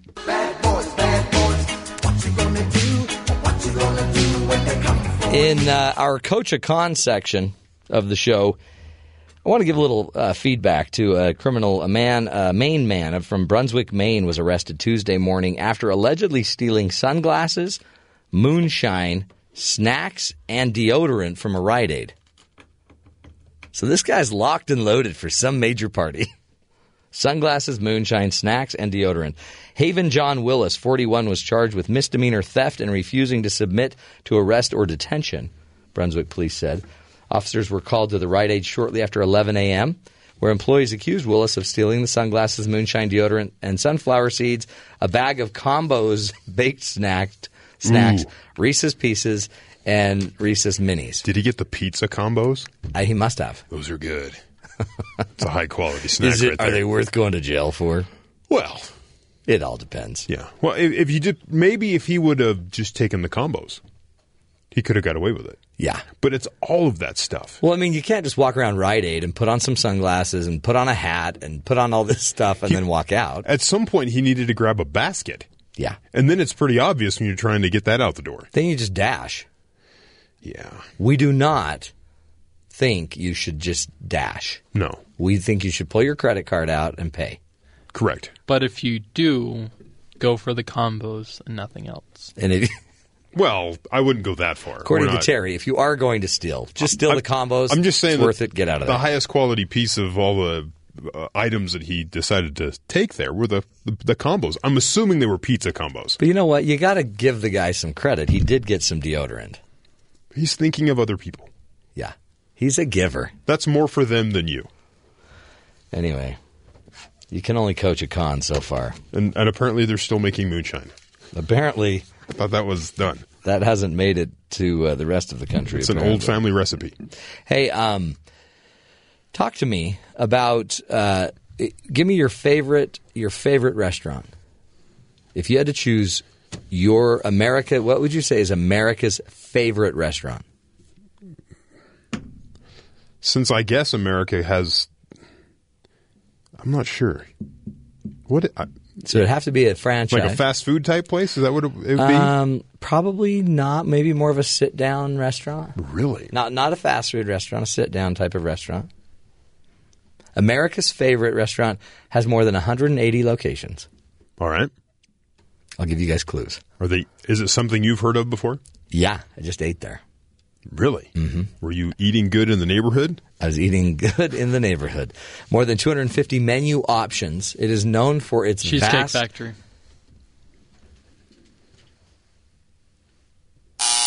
Oh. Actually, it was Cheesecake Factory. Was it really?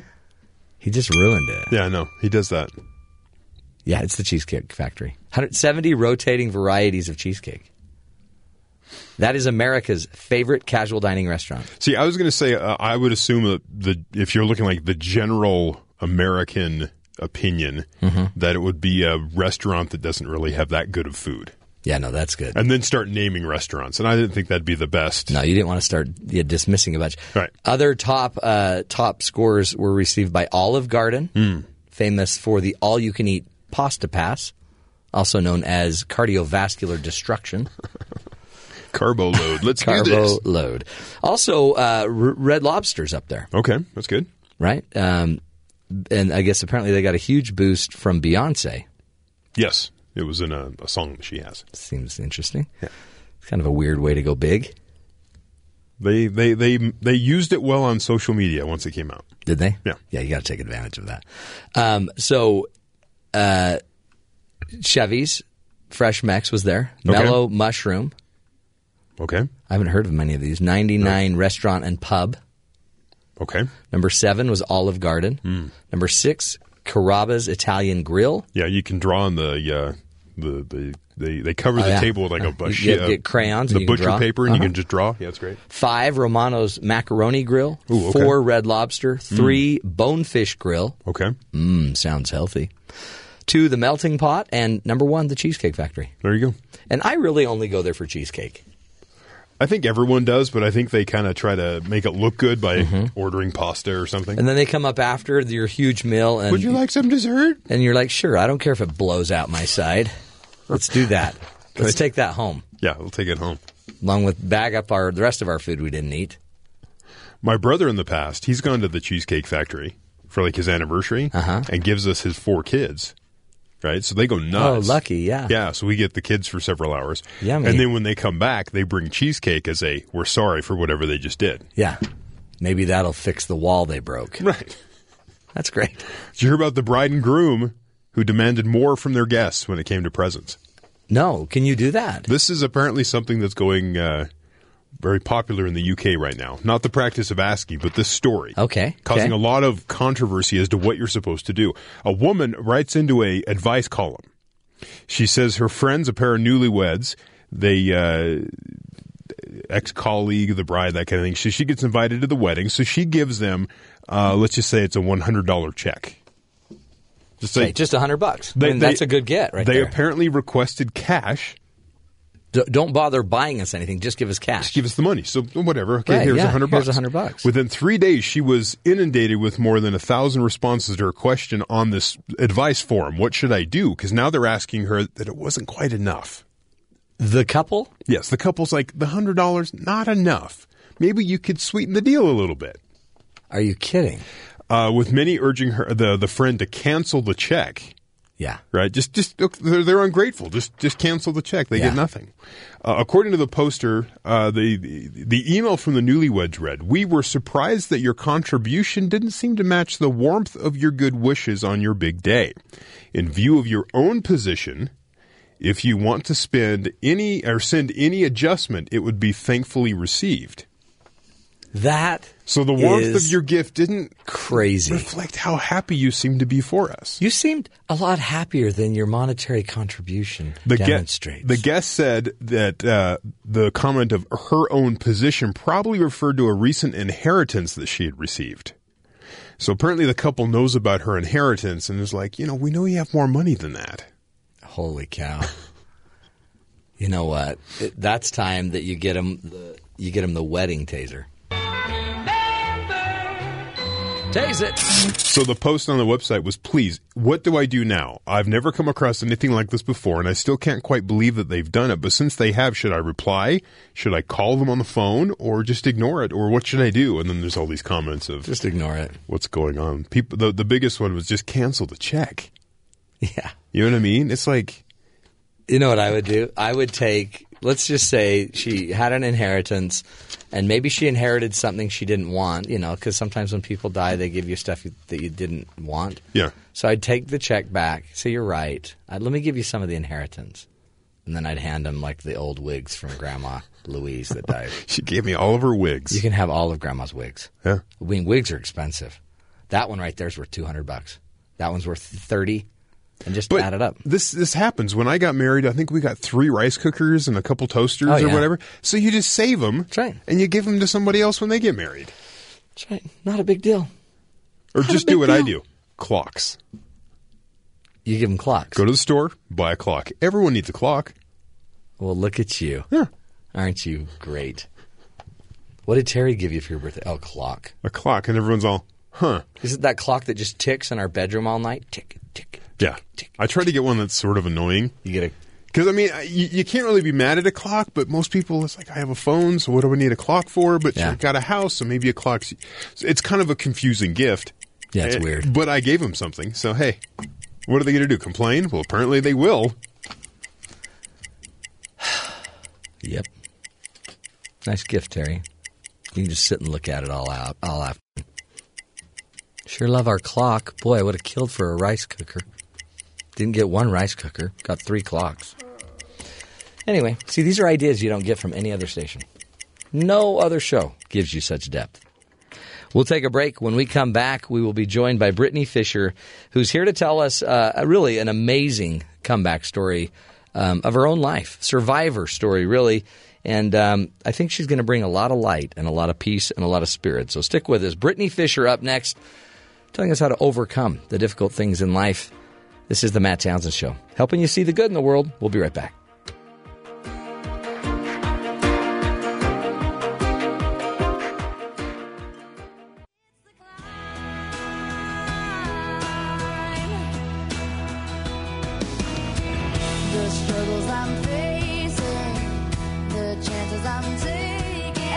In their life has different experiences, good and bad, and traumatic things and sad things and hard things that have happened in life. Claim your experiences. Don't let them claim you.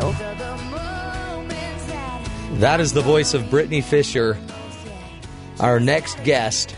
And, we all go through trials, whether it's a physical ailment, the death of a loved one, or just paying the bills. It's not about the times we fall in life, but the times we pick ourselves back up. And our special guest today in studio is a great example of this. In 2012, Brittany Fisher took a 100-foot fall off of a cliff while rappelling, which left her paralyzed from the waist down. But the athlete didn't let that stop her. She relearned to walk and live life to the fullest. 24-year-old Brittany now joins us today to discuss her journey through the struggles of paralysis and to teach us how to overcome trials in our lives. Brittany Fisher, thanks for being here. Hey, thanks for having me on the show. Great to have you. I've read all about you, and your aunt will just not stop talking about you. Christine She's family. Knockleby. She's got to do that. She works here at BYU Broadcasting, but she loves you to death. The feeling's mutual. You're a good girl. You're a good girl, and you brought your dog Cooper. Yes, a Labradoodle, about 8 feet tall? Just shy. But he's just a baby. Just a little over a year. Definitely still has puppy tendencies. He's huge. You understand that, right? Mm-hmm. Oh, yeah. He's a big dog. So let me get this straight. You were a track star up at Utah State, a runner. You go rappelling. Why? Coach had told us, we normally never get any kind of break between cross country in the fall, a couple weeks, 1 week off, and then we're back to training for track in the spring. And so we had just finished indoor. We had just won indoor conference. And our coach had given us a couple days before we had our first outdoor meet in Arizona. We're supposed to be at the airport on Tuesday. So I was like, perfect. Bingo.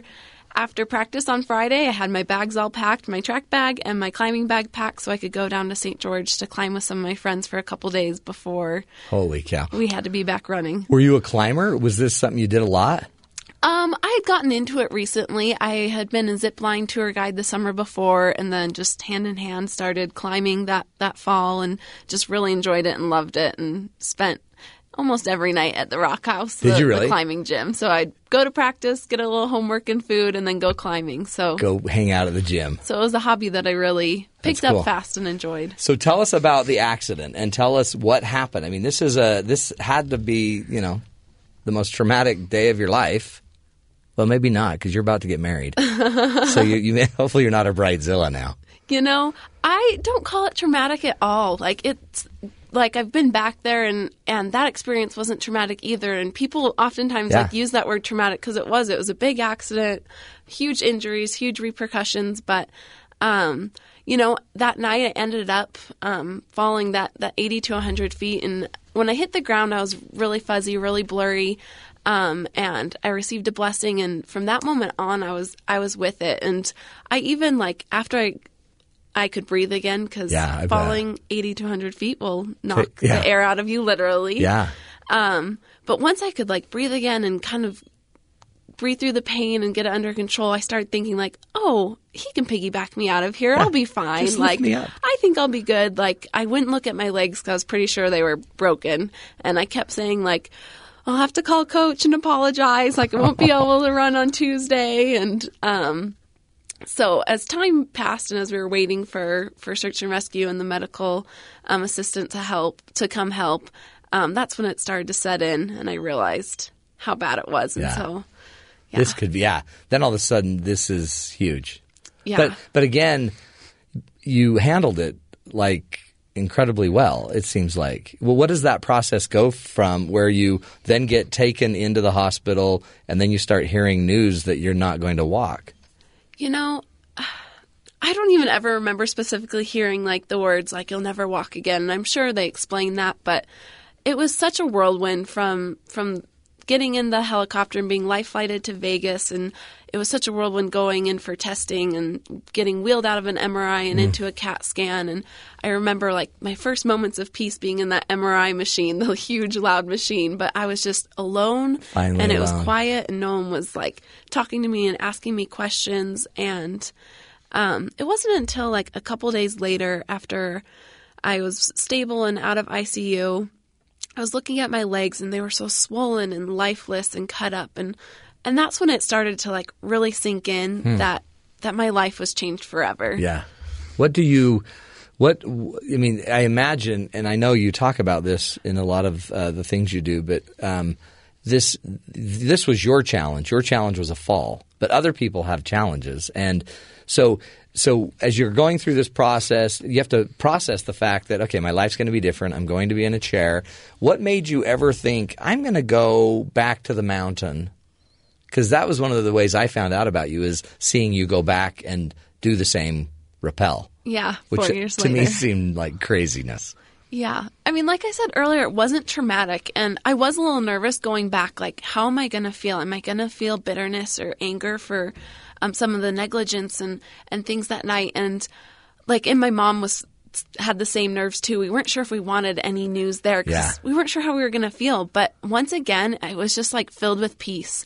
It had rained early that morning. They were kind of nervous about those repercussions, but it was just like kind of cleaning the slate for me, like that fresh rain, like the sky was clear. It was just a freshness in the air and it was just filled with peace. Like I said, there's nothing like traumatic or negative about that mountain. The only thing that it did for me is just help me conquer that mountain, conquer that experience. Yeah. So it didn't rule me anymore. So it didn't define me. So I could claim it. So you don't want to be defined by any of it, really?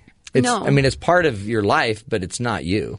Yeah, it's something people always see right away when they meet me. There's no way. And like we were saying, like other people have their own mountains and own falls to get over and get through.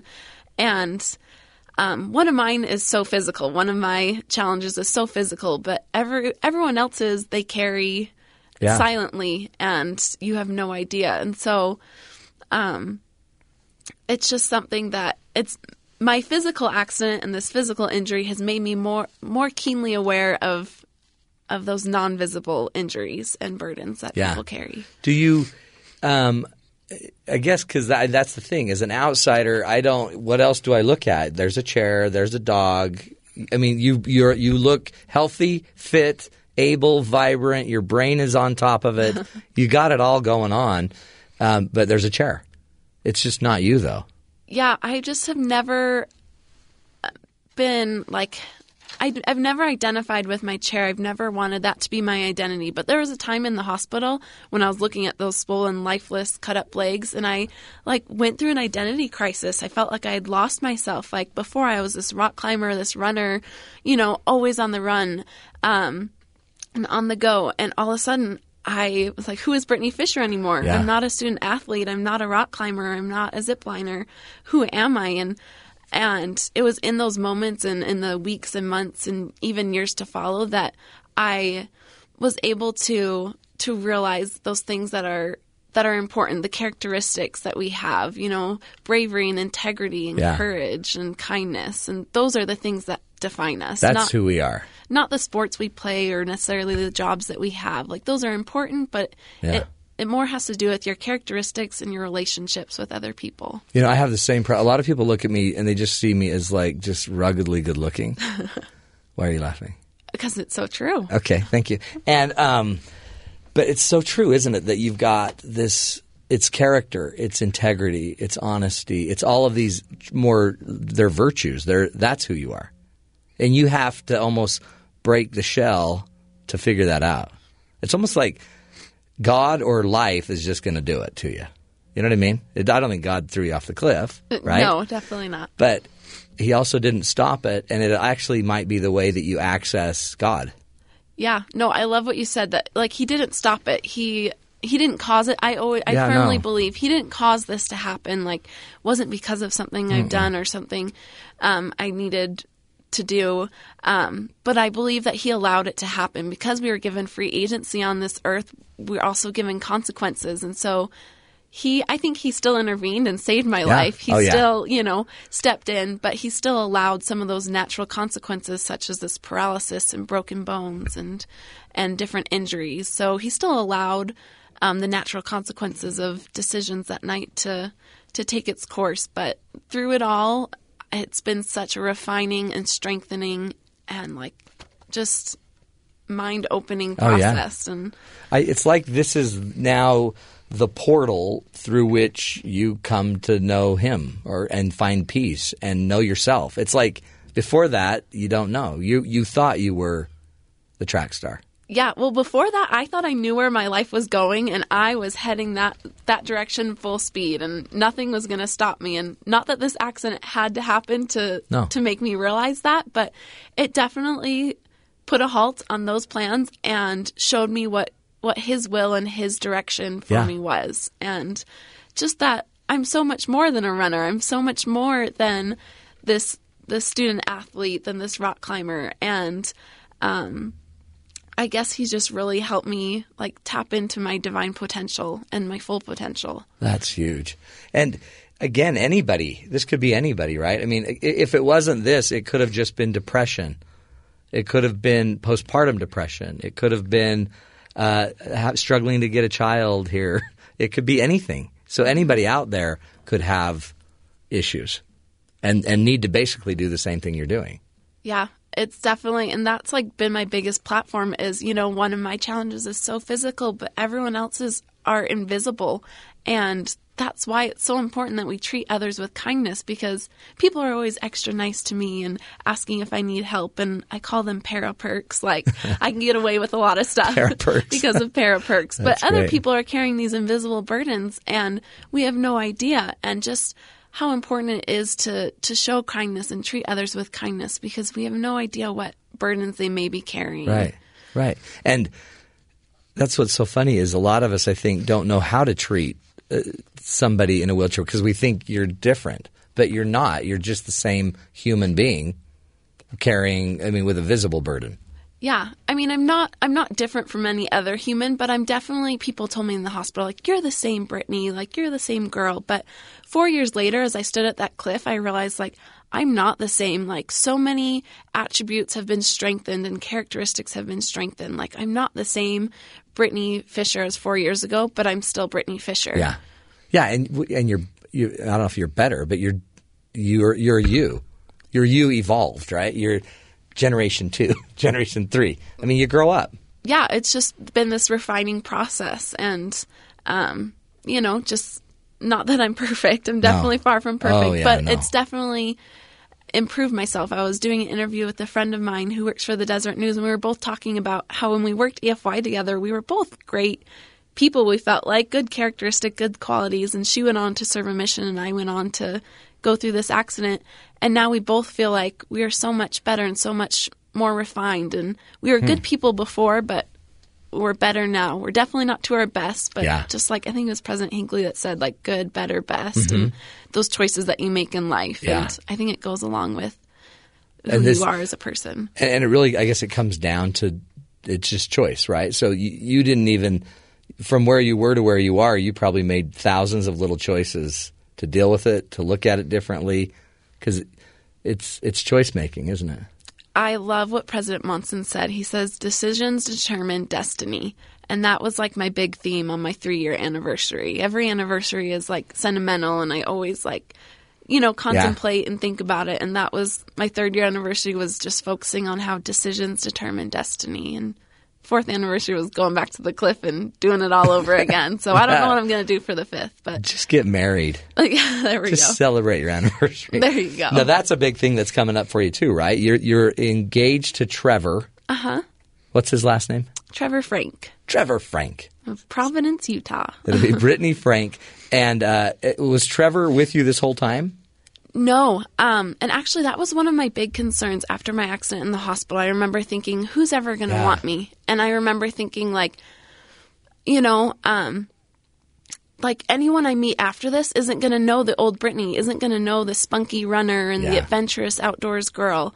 And so that worried me. I was like, I don't think I'll ever get married. And so we met, oh gosh, it wasn't even a year after my accident we had met and started dating.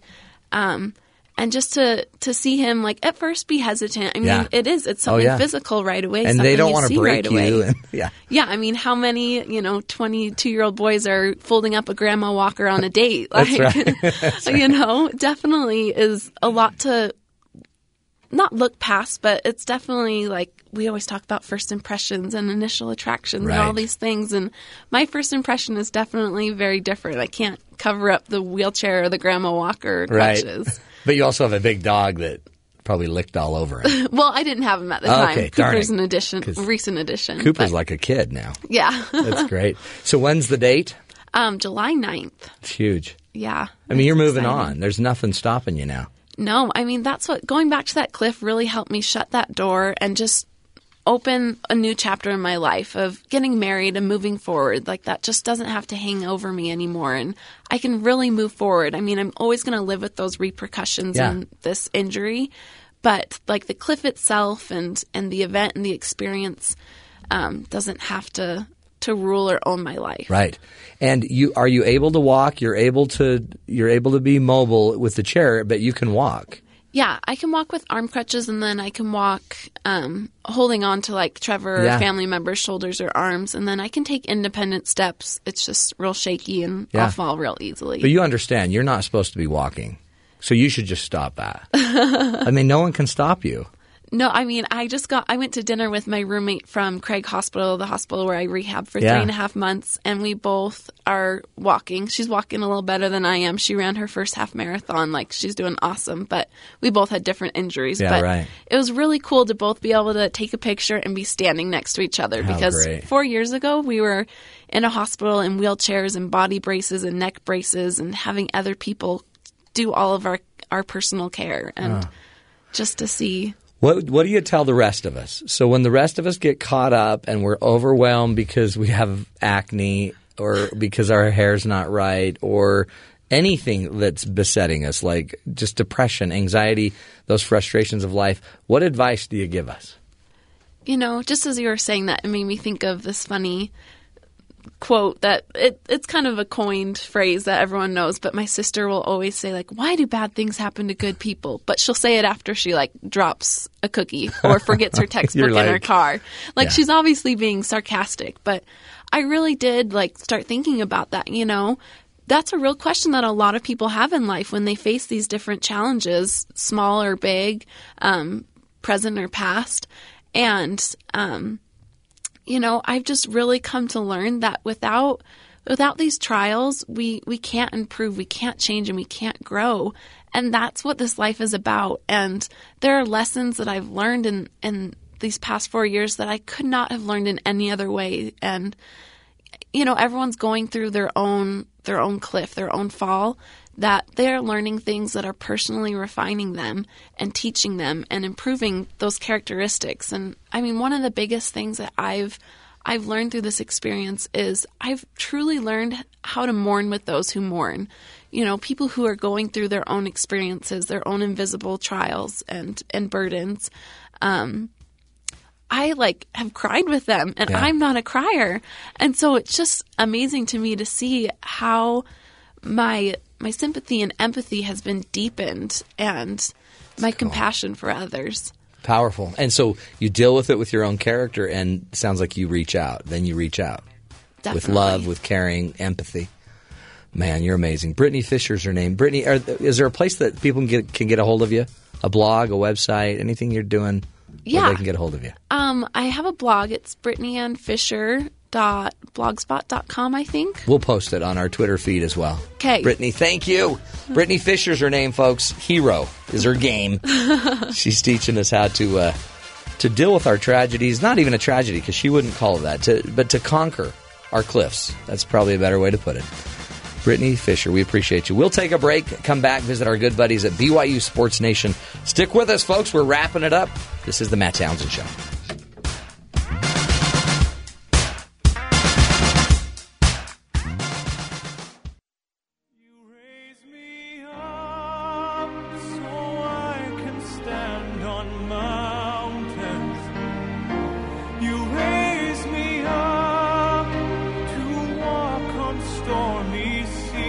Welcome back, friends, to the Matt Townsend Show.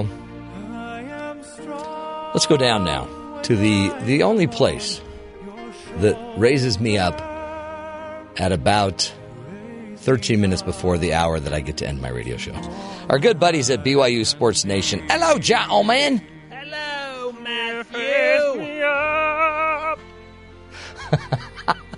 No, keep going. No. Okay. Darn it. That was fantastic. How are you, gentlemen?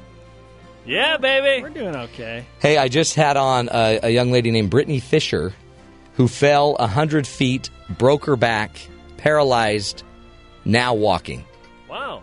She's amazing. Wow. That's why we're playing this music. Yeah. I thought that's just a good segue to you guys. Yeah. Well, we feel insignificant now. For the norm. Hey, don't feel insignificant. Hey, Jerem, thanks for waving to me this morning. Yeah.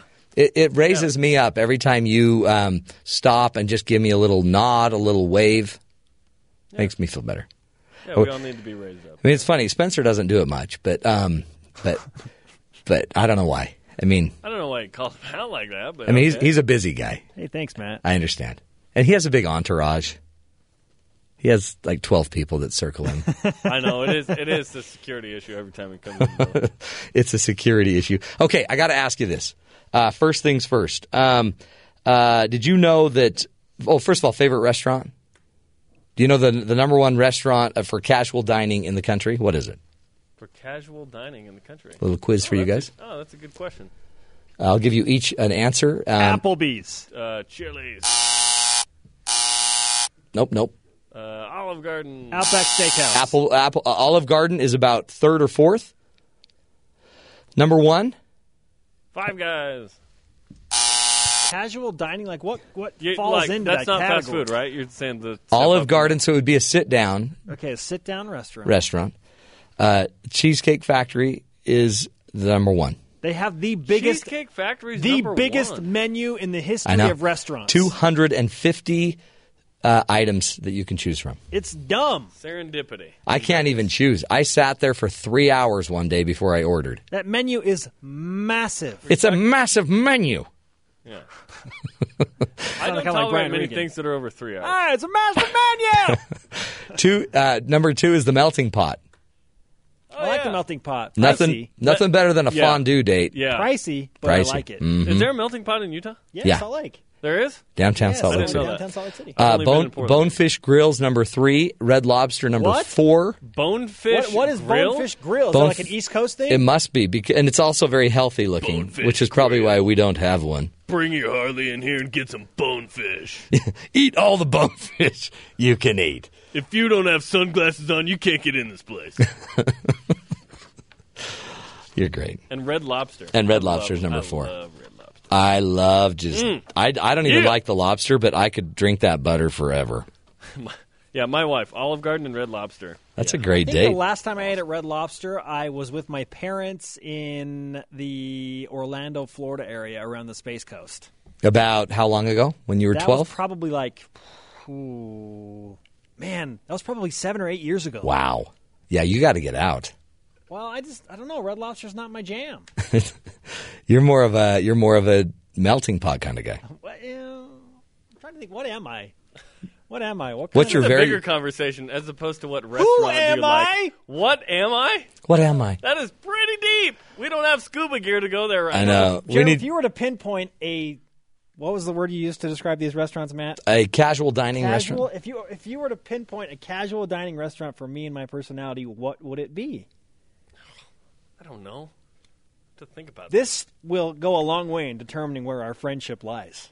Oh, what is really? This definition, not the 7 to 9 years of friendship. Not that. This is it. That's all, talk. menial stuff. This is where it really matters. Meanwhile, Matt's like, I have other questions for you. Yeah, that's true. Sorry, Matt. No, this is the conversation. Because I've got one for you, a casual dining place that I think personifies you. Okay. Chuck E. Cheese. Oh, Matt. I got one. I've got it. Come on, man. I've got it. Come on. What? Sensuous sandwich. Ooh, totally. Nothing says Spencer Linton more than sensuous sandwich. Sensuous sandwich? Mm. That's the name of a real place. Excellent. I dated a girl that worked there once, and yeah, was she sandwiches, baby. Now that girl could make a sandwich. That's kind of crazy. Hey, okay, here's another question for you. Okay. High school football in Texas, they're building a $63 million high school football stadium. Yeah, I heard about that. For 3 schools, I guess. That makes it worth it. This happens more often, not that expensive. Is but that in Washington, because it rains a lot, they'll make a nice turf field that will have like a covering for the fans. That where they'll play soccer and football. It's not $65 million, but this happens often. But is this excessive? It seems excessive. Not for Texas. No. People pay there's to watch money. high school football like we pay to watch college football in this state. Do they really? In Texas. They've got the money. Like, sometimes people are like, do these athletes in pro sports get paid too much? No, because the people are paying the money and they're generating the revenue via TV, so they are worth that. The market dictates what someone's worth. Right? Don't you think it's really about cheer squad trying to get on the Dallas Cowboy cheerleaders? Remember when that was a reality television show? What was it, like on CMT or A&E or something? I thought it was a joke. That was a real reality series. About high school football? Making the Cowboys cheerleading squad. Listen, yeah, it's still there. Yeah, they're still. Are they still doing it? Yeah, I think they still do it. Any reality show flies if a show like Hoarders can exist. Now, that show is fascinating to me. Yes. Well, and make money on the sad mental illness of others. Yeah, that's not cool. That is true. That's not I'm laughing. But it is fascinating to me. Listen, does everyone not have a story, right? Isn't that Story Trek on BYU TV? Exactly. They knock on random doors and say, what's your story? Like, I love the premise of that. Yeah, that's really cool. Speaking of stories and Story Trek, you guys got any for your show? Absolutely, we do. What do you want to share them or just? Our guy Bill Connolly at SB Nation produced his BYU football preview for 2016, including win projections, win probabilities for all 12 regular season games. Some intriguing data there. Excellent. And we're going to talk about the one game that BYU is an underdog in that they have to win for this season to exceed expectations. It's Utah. That's the easy answer, People Matt. working together. That's the easy answer. Okay, that's a good show. Anything else? Yeah. That's a great show. Barry Trammell, Oklahoman. It's a newspaper there. What is Oklahoma's stance on Big 12 expansion or not? Do they want BYU in? Yeah, do the masses really want expansion in Oklahoma, and do they want BYU? I wish that the Big 12 was like Oklahoma was originally, and then BYU could just run out there like Tom Cruise in Far and Away. Is that the name of it? We were here sooner. And you just show up, and you stick there, and you're like, claim. we're in the Big 12 because we got here sooner than you. Yeah. Plus, Eric Urey, San Francisco, or BYU Baseball at San Francisco, he joins us live from San Francisco. All he does is make SportsCenter's top 10. That's a good show. Top 10. Yeah. That is a good show. Pound for pound. You got to love it. Boys, I'm impressed. We are the Floyd Mayweather of sports talk shows. Lots of bling. Lots of grill work. Lots of money. Lots of wins. Lots of money. Okay, with the exception of that part. With the exception of money and bling. And wins. And wins. You're the Floyd Mayweather. You're just more the Floyd. And cars. Yeah, I understand. Guys, have a great show. That's going to be cool. And have fun at Chuck E. Cheese. Sensuous sandwich. Sensuous sandwich. Good to know you guys. Have a great show. Knock them dead. Bye-bye. They're amazing. They do it again. Every show, pound for pound. They've got all these people from all over the place. We're going to bring in so-and-so from SB and blankety-blank from blankety-blank. Terry's got to get on that. We need more live interviews with national ESPN people. I'm just saying. He's not liking that. Hey, a couple of other things we've got to touch before we get out of here. One is this great story. Listen to this. Again, if you ever believe that people don't care, come on. Workers are helping a woman recover diamond jewelry that was thrown in the trash. A Massachusetts woman says she was ecstatic when waste workers helped her find some of her diamond jewelry that she accidentally had thrown away. Cecilia Callahan's her name, says that she was cleaning her 3.1 carat engagement ring and a 1.75 carat diamond pendant that her grandmother and her grandmother's diamond ring in preparation for a wedding anniversary dinner last week. She says she wrapped them in paper towels and left them on the countertop. She tossed the towels when she heard the trash truck coming.